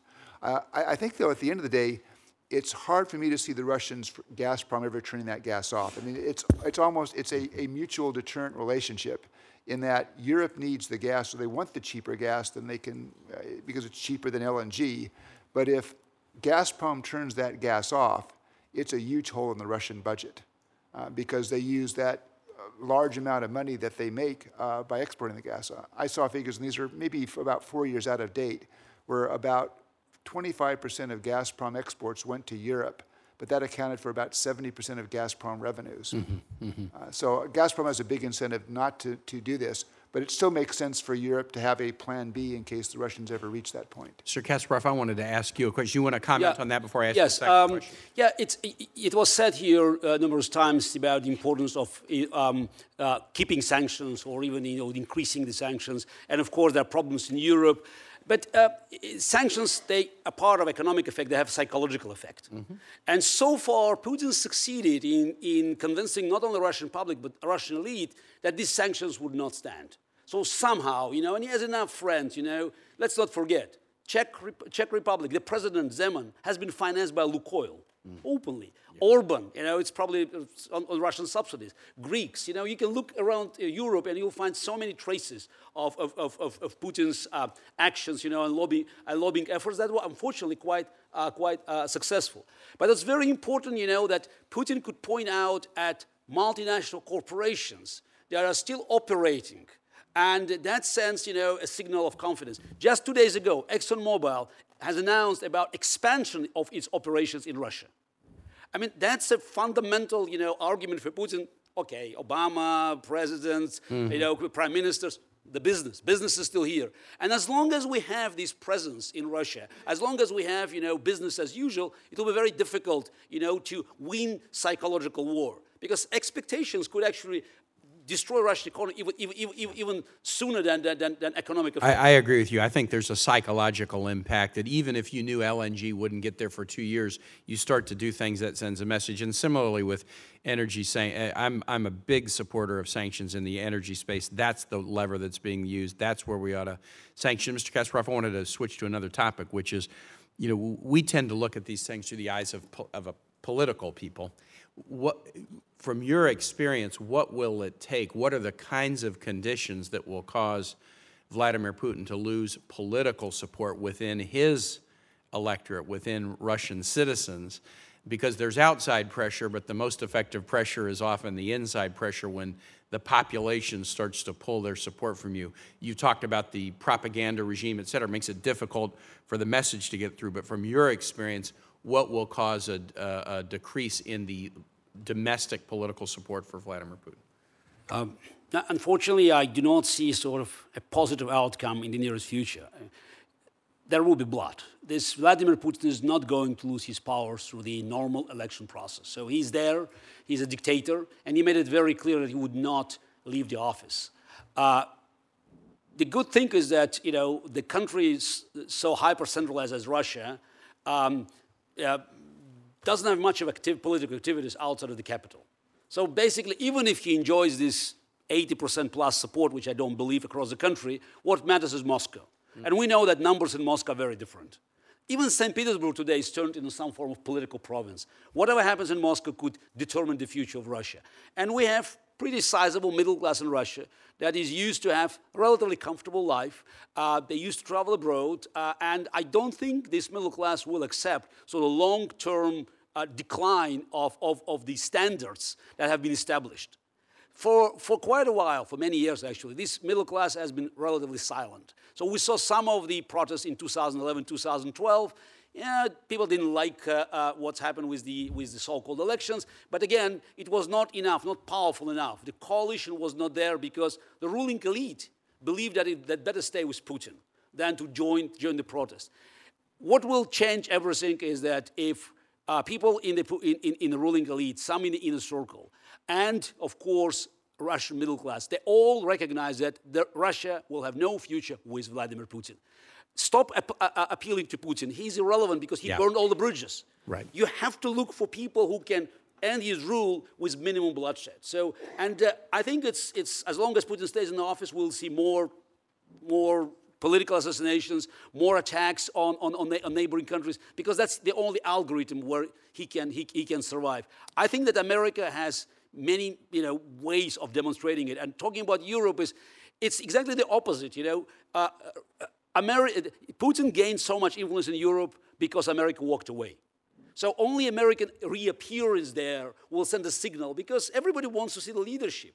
And I know Baltic states well, I know Poles, and forget Germany. I mean, you remember in 2003, I think it was said in this capital, I think it's forgive Russia, big mistake, punish France and ignore Germany. So basically ignore Germany. That's because Angela Merkel is a head of the coalition government. And her foreign minister belongs to the Gerhard Schröder's party. So expecting from this coalition, fragile coalition government to lead Europe is wrong. So that's why America's presence is paramount. Without it, nothing will happen. And it will send signal not only to Ukrainians, not only to Poles, Balts, but also to Russian people that, America is back to business. Mr. Chairman, could I, if others want to weigh in on that question, I don't have any other questions, but I'd love to hear their responses. Yeah, in response to your last question, undermining Putin's domestic base of support is a long-term operation. But it requires the systematic application of a strategy to tell the truth, to use the information capabilities that we have for maximum strategic effect, and broadcast to the Russian people just how bad the situation is inside Russia and where Putin is leading them.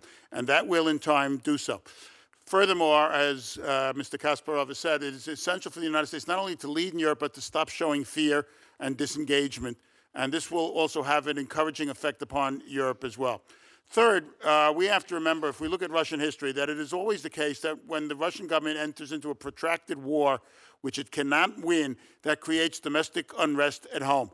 Therefore, sending the weapons and making sure that the Ukrainian economy and government survive is not only desirable as an urgent remedy right now to impose costs on the war, but it transforms not only the balance of fear in Europe and in Ukraine, it transforms the strategic calculations inside Russia, because then you create the pressures that have historically worked to undermine this kind of government. Thank you, sir. I'd like to just make 2 points. One on sanctions. I would go back to the logic of the sanctions and go back to something that was being said about Russia and Vladimir Putin maybe in 2003, 2004, where Russians talked about President Putin has an implicit social compact with the Russian people in which he says, you're not going to have any political say, but in return you'll have economic security, rising living standards, you're going to see the economy do well. Sanctions make it more difficult for Mr. Putin to deliver on his part of that bargain, and that, I think, may have an impact on how the Russian people look at him. The second point, just briefly, I guess I would give a little bit more charitable analysis of Germany. I think actually Chancellor Merkel has been remarkably successful in pulling together the European Union, 28 diverse states with very different views. And I think for her, at least what I hear from German diplomats, I mean, this is at core, it's a matter of principle. I mean, she really takes to heart the idea that borders are inviolable and that countries should not use force to change those borders. So I think actually with her taking that role, I think it's some political risk because this is not easy either internally or also dealing with the Russians. But she has played a very good role, and I think it makes a lot of sense for the United States to be working very closely with her in that role to sustain the sort of unity that we built with Europe over the last year. Mr. President. With regards to Russia, I mean, it's very clear that, first of all, the idea of this hearing, obviously, is what will happen next. And I can tell you, I met with Putin dozens of times. He always told me three things consistently, that he was menacing us with invasion. He will always mention that Ukraine is not a real country, it's just a territory. And third, he always said that Baltic countries are not defendable. He always says beforehand what he wants. People have heard it, and it's very clear that if he gets away with Ukraine, then Baltic countries, which don't have either strategic depth or manpower of Ukrainians, they just rely on U.S. Article 5 guarantees, which is an important stuff, but still, I mean, there are many vulnerabilities that they have, even more than Ukrainians ever had. That's very clear that he will continue on because that's the only way how he sees he can maintain power inside Russia.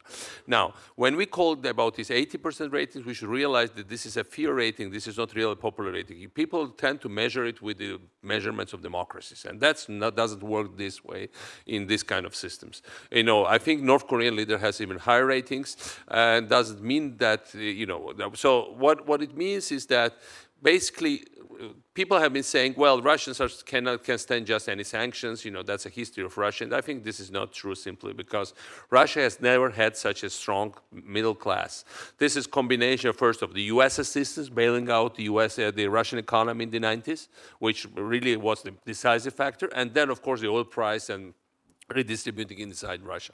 This middle class has always lived with expanding living standards. They are not used to living with declining living standards. Nobody has seen them. So it makes Putin to panic. It makes Putin to make mistakes and to become more aggressive.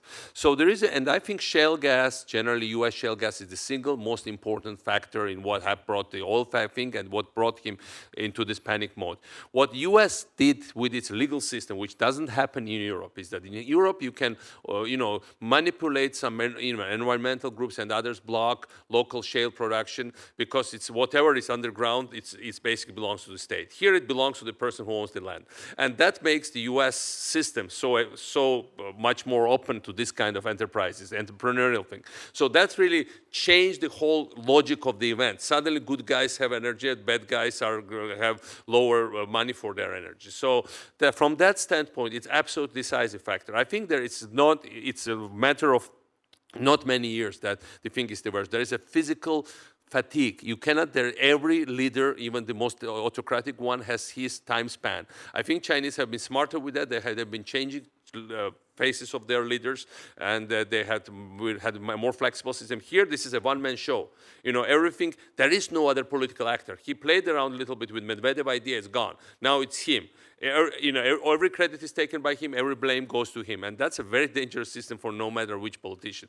From that standpoint, I'm very optimistic. I think Russian people are well-read people, they're well-traveled people. They certainly want to be respected internationally, although until now they had it both ways. They were getting, you know, playing around in the neighborhood, they were being nasty, and at the same time they still kept some kind of resemblance of respect. Now those two are not compatible, and people will understand it. And again, going back, I fully agree with Seven. The Afghan syndrome is a very important one. I was in the Soviet Union. I remember that. They certainly had, you know, I remember what a combination of low oil prices and man-pads did. Until low oil prices, it wouldn't have worked. But now you had low oil prices, suddenly Soviet budgetary income went down, and then man-pads reversed the logic on the ground. That's exactly what we have now. We have lower oil and gas prices, and we just need some javelins to, or some other things, whatever Ukrainians will be requesting, to change the cost equation. After all, the cost equation matters. Maybe find it maybe even not for Putin, but for the Russians overall, Russian public. Whatever elite is left there, security apparatus, it will certainly make lots of difference. And that's my main hope. Thank you. Thank you, Senator Kaine. I'd like to go back to the story. I would like somebody to talk to the courage of the Ukrainian people. Senator Murphy talked about being on the Maidan. I think I was heartened, I was encouraged by my colleagues here in the Senate and the House unanimously passing the Ukraine Freedom Support Act, which did authorize lethal defensive weaponry for the courageous people of Ukraine. And the reason I think we did that on a unanimous basis, so many of us went over there. I was with Senator Murphy with a bipartisan delegation of about 8 U.S. senators, and we walked the Maidan. We heard the story of the sniper attack. What I'd like to hear is, from that point, I would like to hear the story of the rebellion, the pushback from a Ukrainian military that had been hollowed out purposefully, but the courage of the Ukrainian people defending themselves, turning the tide, and then having that tide turned back against them because of Russian involvement, Russia's invasion with 14 to 20,000 troops and heavy weapons, which, by the way, I want to enter those pictures into the record. So I want somebody to speak to that. Somebody to answer the question, to answer the plea of President Poroshenko when he came before this Congress in a joint session and said that blankets and night vision goggles are important, he said, but one cannot win a war with blankets. So can somebody here just talk about what has happened in the military campaign against the rebels, how the tide had turned, and how it had been turned back again, and then how desperate the situation is? Because one of the reasons I held this hearing this week, kind of rushed it, because we heard last week that there was potentially an offensive being planned within the next few weeks, and we heard that earlier, you know, something in potentially a spring offensive. So can somebody just talk about that history of this military conflict, this rebellion, and what the likelihood is, and how desperate the situation is? Well, I can try to answer as much as possible of that question. The Russians have been behind the attempt to squelch the revolution from the beginning. Even when it was just simply a demonstration on the Maidan, we know that Russian advisors were telling Yanukovych's government to repress them and use force if necessary. We also have good reason to believe, I was told this by Ukrainian politicians in October of 2013 when the issue was signing the agreement with the association agreement with the European Union, which led to the revolution, that Putin threatened Ukraine with invasion then if they signed. And there were analysts in this town, myself among them, who warned at that point that Putin was doing that. We were disregarded. The fact of the matter is that the Ukrainian people have sacrificed what the Declaration of Independence calls their sacred fortune and their honor and their lives in order to live freely and independently, and to make it clear that they wanted a better life, which meant an association with Europe and European forms of governance. This is intolerable to Moscow for the reasons we talked about today. Empire is the only recourse Moscow has to save its kleptocratic autocracy. It has become a criminalized regime, a state that exports terror as well as uses it at home, and there's no denying that. It has done it in Georgia, it's done it at home, and it's doing it in Ukraine. The operation to seize Crimea was started before February 21st. We know this. For example, the medals that the Russian president gave out to his troops dates the operation from February 20th, the day before the EU agreement with Yanukovych. Yanukovych then fled that night anyway, but the Russians were already active, and the only reason they didn't go faster is because the troops who were supposed to lead that operation in Crimea were guarding the Olympics in Sochi, which ended only on February 23rd. This is a cold-blooded, premeditated aggression. It caught the Ukrainian government and army by complete surprise, and as a result, they lost Crimea. Then they started to use the organizational tools they had previously set up in Donetsk and Luhansk gubernias and provinces to agitate there. They took advantage of some ill-considered decisions by the new government on language policy and created a pretext for an invasion in March and April. That went forward. But Putin thought he could get away with doing that simply by giving the arms and some direction to locally organized forces.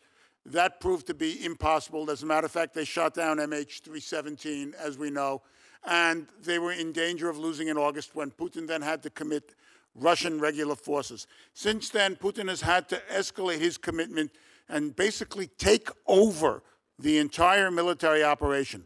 Now, the entire military operation from start to finish was predicated on creating what this new Russia, Novorossiya, term that goes back to Catherine the Great 250 years ago. In fact, it is an attempt to destroy Ukraine, create a land bridge from Russia all the way across southern Ukraine and Crimea to Transnistria, and project Russian power not only through Ukraine, but into the Balkans and Black Sea and beyond. Moscow has even sought military and naval bases in Greece, Montenegro, and Serbia. It is, I believe, using this truce to replenish its forces. The amount of shell and ammunition that the Russians have expended, because their tactics are essentially basically artillery pounding, have been enormous. And they are surprised, according to my sources, at how much they had to use in August and now again in January to achieve their objectives. Therefore, they have to call a halt. They signed on to Minsk and are trying to get a truce so they can replenish. But I have no doubt that come springtime, they will make a move on, if not earlier, on Mariupol and the entire Black Sea coast of Ukraine, and perhaps all the way through Odessa as well. So therefore, that's a kind of survey of the entire military operation from start to finish. But the start was not February 2014. The start is 2005, when the first attempt by Moscow to seize Ukraine failed in 2004. Anybody else just want to speak to the courage of the Ukrainian people and why they need to be supported? President Saakashvili. I want to speak about pilot Nadezhda Savchenko that is basically held, what was kidnapped. She's a military pilot, was active participant of the Maidan protests, and she was kidnapped from the Ukrainian territory, brought into Russia. She's now held in Moscow, and she's on basically in a grave medical condition because she has been going through hunger strike. And, you know, there are many Ukrainians like that sacrifice their life. And the remarkable story of Ukraine is not just heroism on the battlefield, which was very obvious. You know, these are the troops that were backward technologically. For 10 years or so, they were just plundering everything, giving up everything through legal means, but also illegal means. There was lots of corruption while Russia was building up things. So that really came into battle totally taken by surprise, unprepared, untrained, and still they, against all the odds, they were holding for a long time against the overwhelming Russian forces, and are still continuing to do so. Now, the important thing to understand there is that these people, there is also another aspect to it. Most of these efforts of the Ukrainian army has been done also by volunteers. basically supply of the troop, medical supplies, even the military supplies and the bulletproof vests, there have been thousands and tens of thousands, and in case of money, millions of Ukrainians contributing. It's not just war of Putin versus Poroshenko or, like some against Ukrainian government. It's Putin's war against multi-ethnic Ukrainian nation. The other thing people don't really know here is that most of these troops fighting and protecting Ukraine are Russian speakers. And basically, a big part of them are ethnic Russians. This is not an ethnic issue. This is not this is not a regional issue. This is not, as I said, government-to-government issue. This is the multi-ethnic, multicultural nation of Ukraine trying to defend its freedom, its values, and its ideals, and the whole society is part of it because, as I said, the government was almost bankrupt, and you had people volunteering and basically supplying most of the things they are getting there. And I don't know any other country in the world where basically this number of volunteer part for the population had been engaged in what was basically an all-around national campaign for this nation's survival. And that's something to be considered for all of us because, again, as I said, I told you about Georgian volunteers fighting there. Basically, most of them, they are not there for money. They are not really paid anything. But whatever they are supplied with, these are given by ordinary Ukrainians. This is not the government that gives them that. I'll let everybody else summarize. I want to be respectful of Senator Shaheen. She's got a question, and then I'll let everybody wrap up and give me final thoughts. Thank you very much, Mr. Chairman. I wanted to go back to the economic concerns because one of you, I think, I'm not sure who, suggested that support for weapons may be moot if the economy fails in Ukraine before that happens. And I know that the IMF has pledged funding, as has the EU and the United States, of course. But to what extent can the Ukrainian economy and President Poroshenko and the government survive the reforms that are being asked of it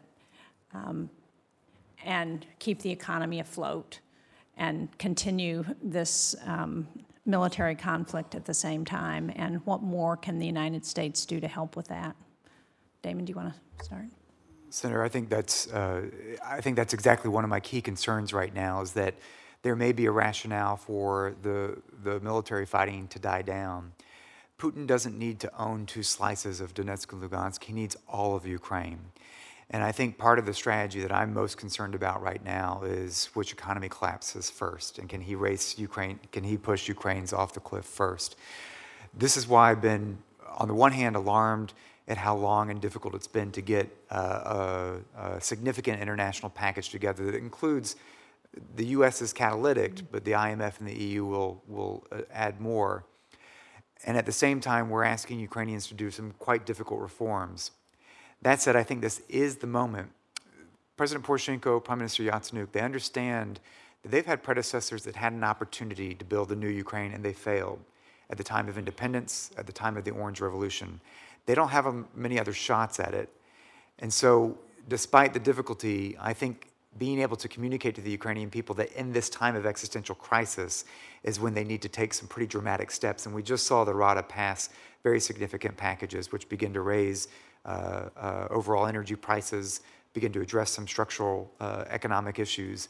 But the gap there, I think, is a much more robust, a much a more decisive intervention on the part of the international community, providing that economic assistance and providing that comfort. Because this is the race that I think Putin can let it sit for a while, allow his little Project Sparta to build up its weapons, and try to go for all of Ukraine by driving out the economy, after all trying to drive the collapse of this government.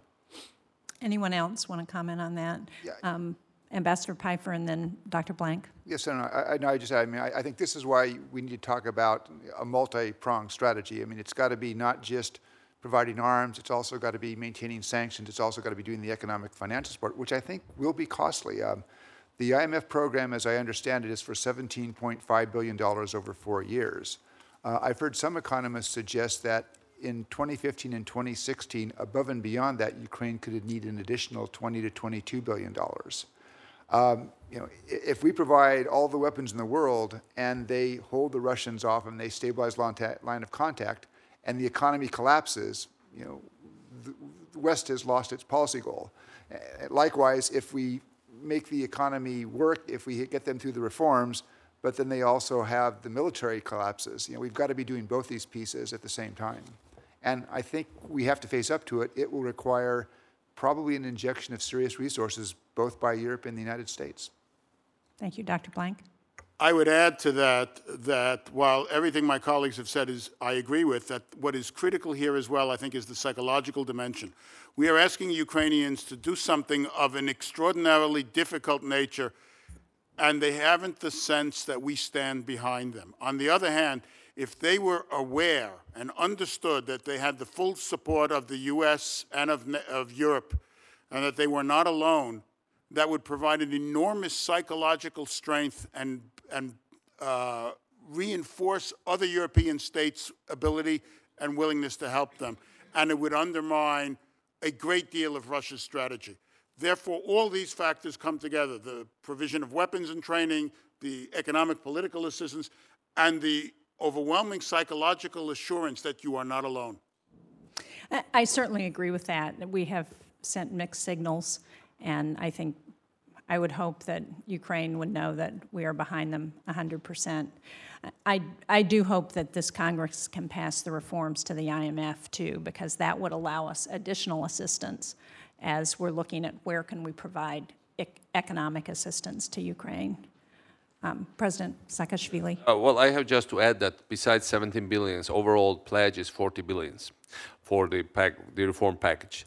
It's very important that the United States, we are trying to now jumpstart the reforms, but it's very important that also this committee and generally overall the U.S. Congress pays greater attention. We need more CODELs coming, and specifically not on the only with the focus on military issue, which is an urgent issue because it has become tantamount to the symbol of whether Ukraine is abandoned or not. But beyond that, what's really is needed, real crackdown on corruption, real economic changes, really for the ordinary Ukrainians to see the difference. And from that standpoint, from our own experience in Georgia, the U.S. standing by the idea of reform, steering it in the right direction, giving incentives, giving praise when necessary, and sometimes offer friendly criticism when it's also necessary. It's absolutely key for reformers inside Ukraine to overcome what has been there for decades, this vested interests of plundering and basically robbing that quite potentially very rich nation with very smart people and very talented people. And I think this is the best parliament they ever had right now. It's really more clean of the vested interests than any previous legislatures. So it's very easy to work with these parliamentarians. Many of them are quite inexperienced, so they need to be introduced also to the U.S. system. You need to bring them here as well. You need to get to know them. I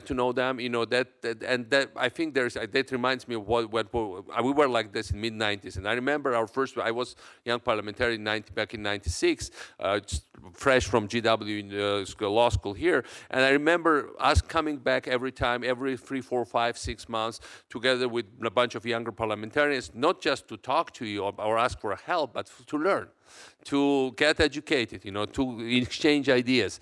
That was absolutely the single strongest factor behind Georgian democracy somehow getting stronger and also communicate to the people. And I think Ukraine needs this more than ever. And I think your role here is decisive. I think this hearing also has a key role to play for that. Well, thank you all very much for your compelling testimony and for your continued focus on Ukraine. And thank you, Mr. Chairman, for this hearing. Thank you, and I want to thank all my colleagues for attending. I'll just give everybody a chance to quickly wrap up. We'll go in reverse order. We'll start with Ambassador Pfeiffer. And just, if there's something that you just haven't been able to get out, but please. Well, thank you, Senator. I guess I'd come back to one point about how far the Russians want to go. And although I do not exclude that the Russians might try to go all the way to Crimea to create the land bridge, I worry a little bit less than that than I think Dr. Blank does. I think it's been interesting that in the last 5 or 6 months, I don't think Vladimir Putin has mentioned the term Novorossiya once.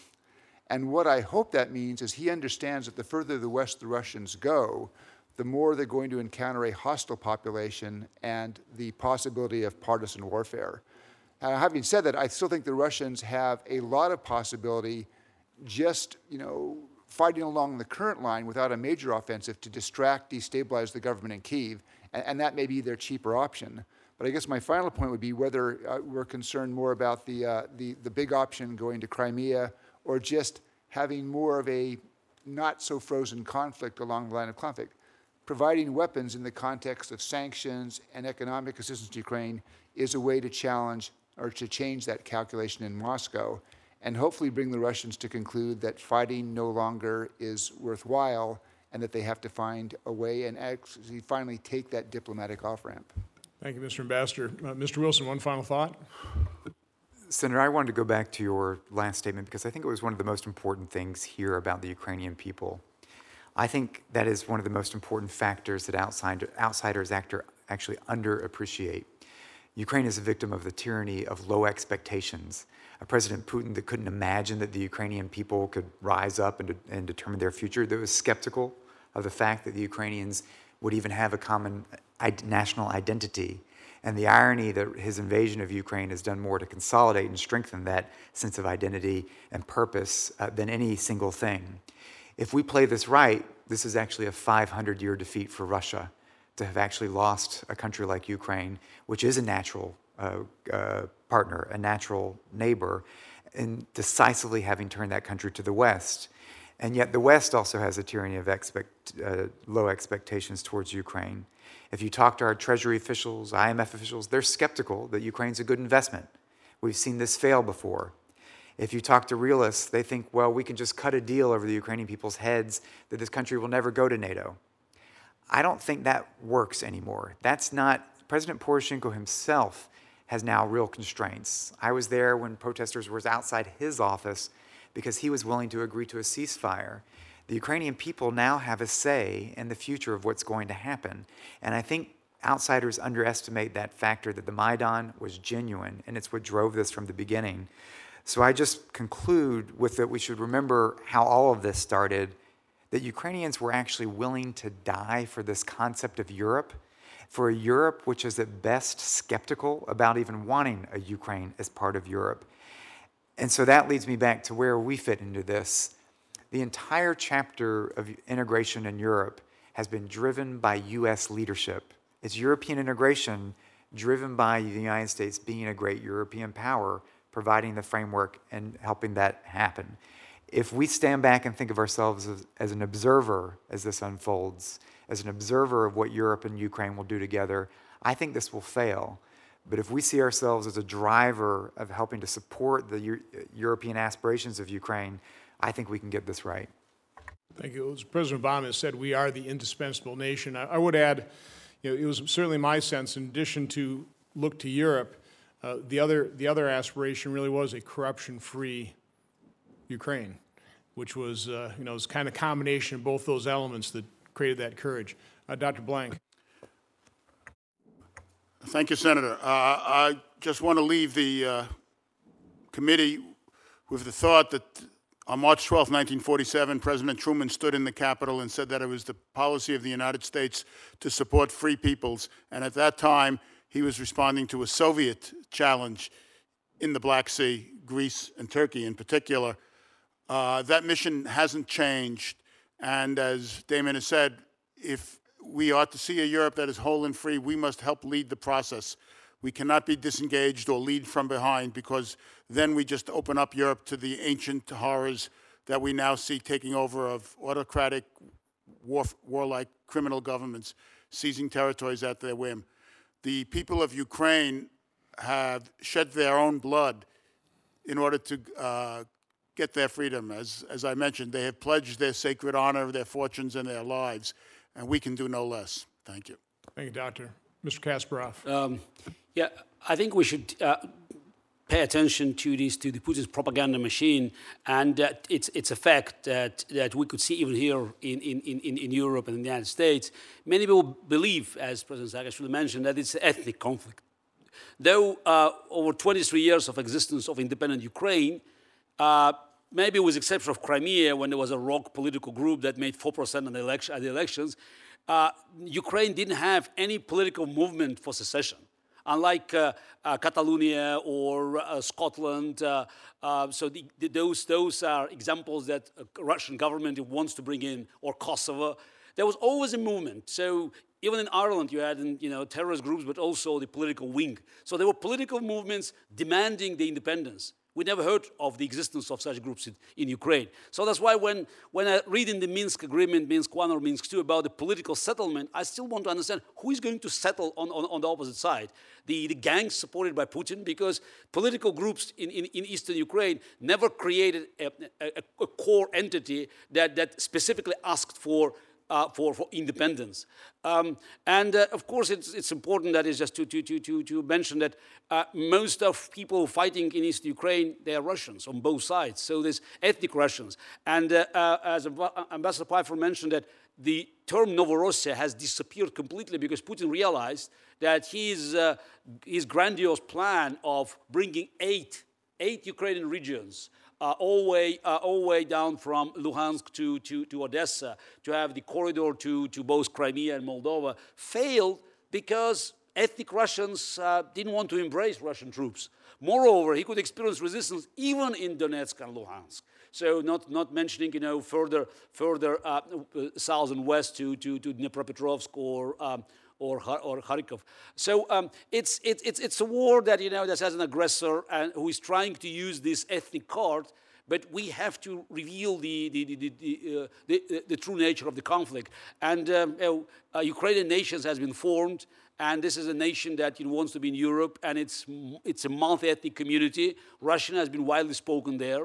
If I understand correctly, more channels in Ukraine are using Russian than Ukrainian. All major TV talk shows in Ukraine that are just run by journalists who have Russian as a first language. So this Putin propaganda machine should be confronted with a strong message that we're not going to buy these arguments, which unfortunately are still being bought by Europeans. And summarizing this, we talked about the sanctions and about actions of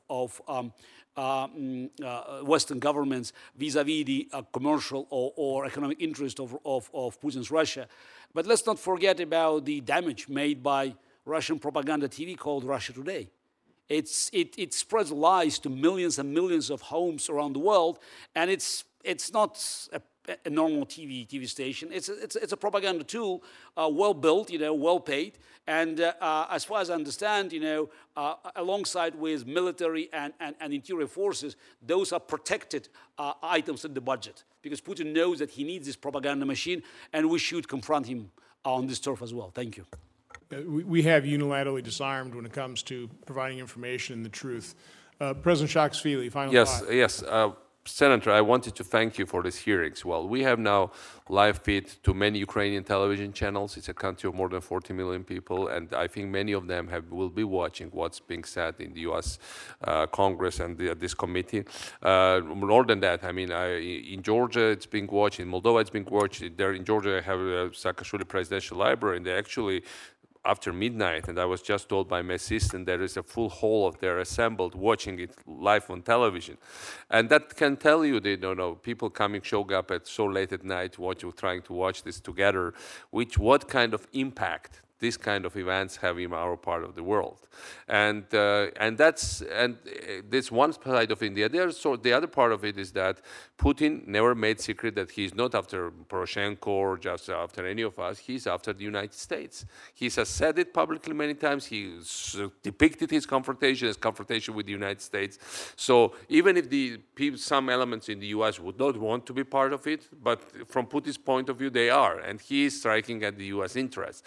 So from that standpoint, it's very important that with all the moral support that people have been getting, especially from this building and from your committee and from your personally, Senator, they now finally get also the ultimate decisions, because those decisions are going to make will have, besides like very concrete changes on the ground, huge moral boosting effect, because in this kind of confrontations, it's very important, I know it from our experience, to know that you are on the right side.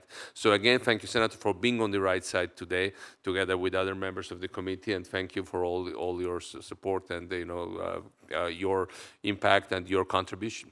Well, again, I want to thank all the witnesses for your time, your thoughtful testimony, as Dr. Blank said, for telling the truth, and for just fighting for freedom. So the record will remain open until the close of business on March 11th, 1 week from today, for questions for the record. This hearing is adjourned. Thank you.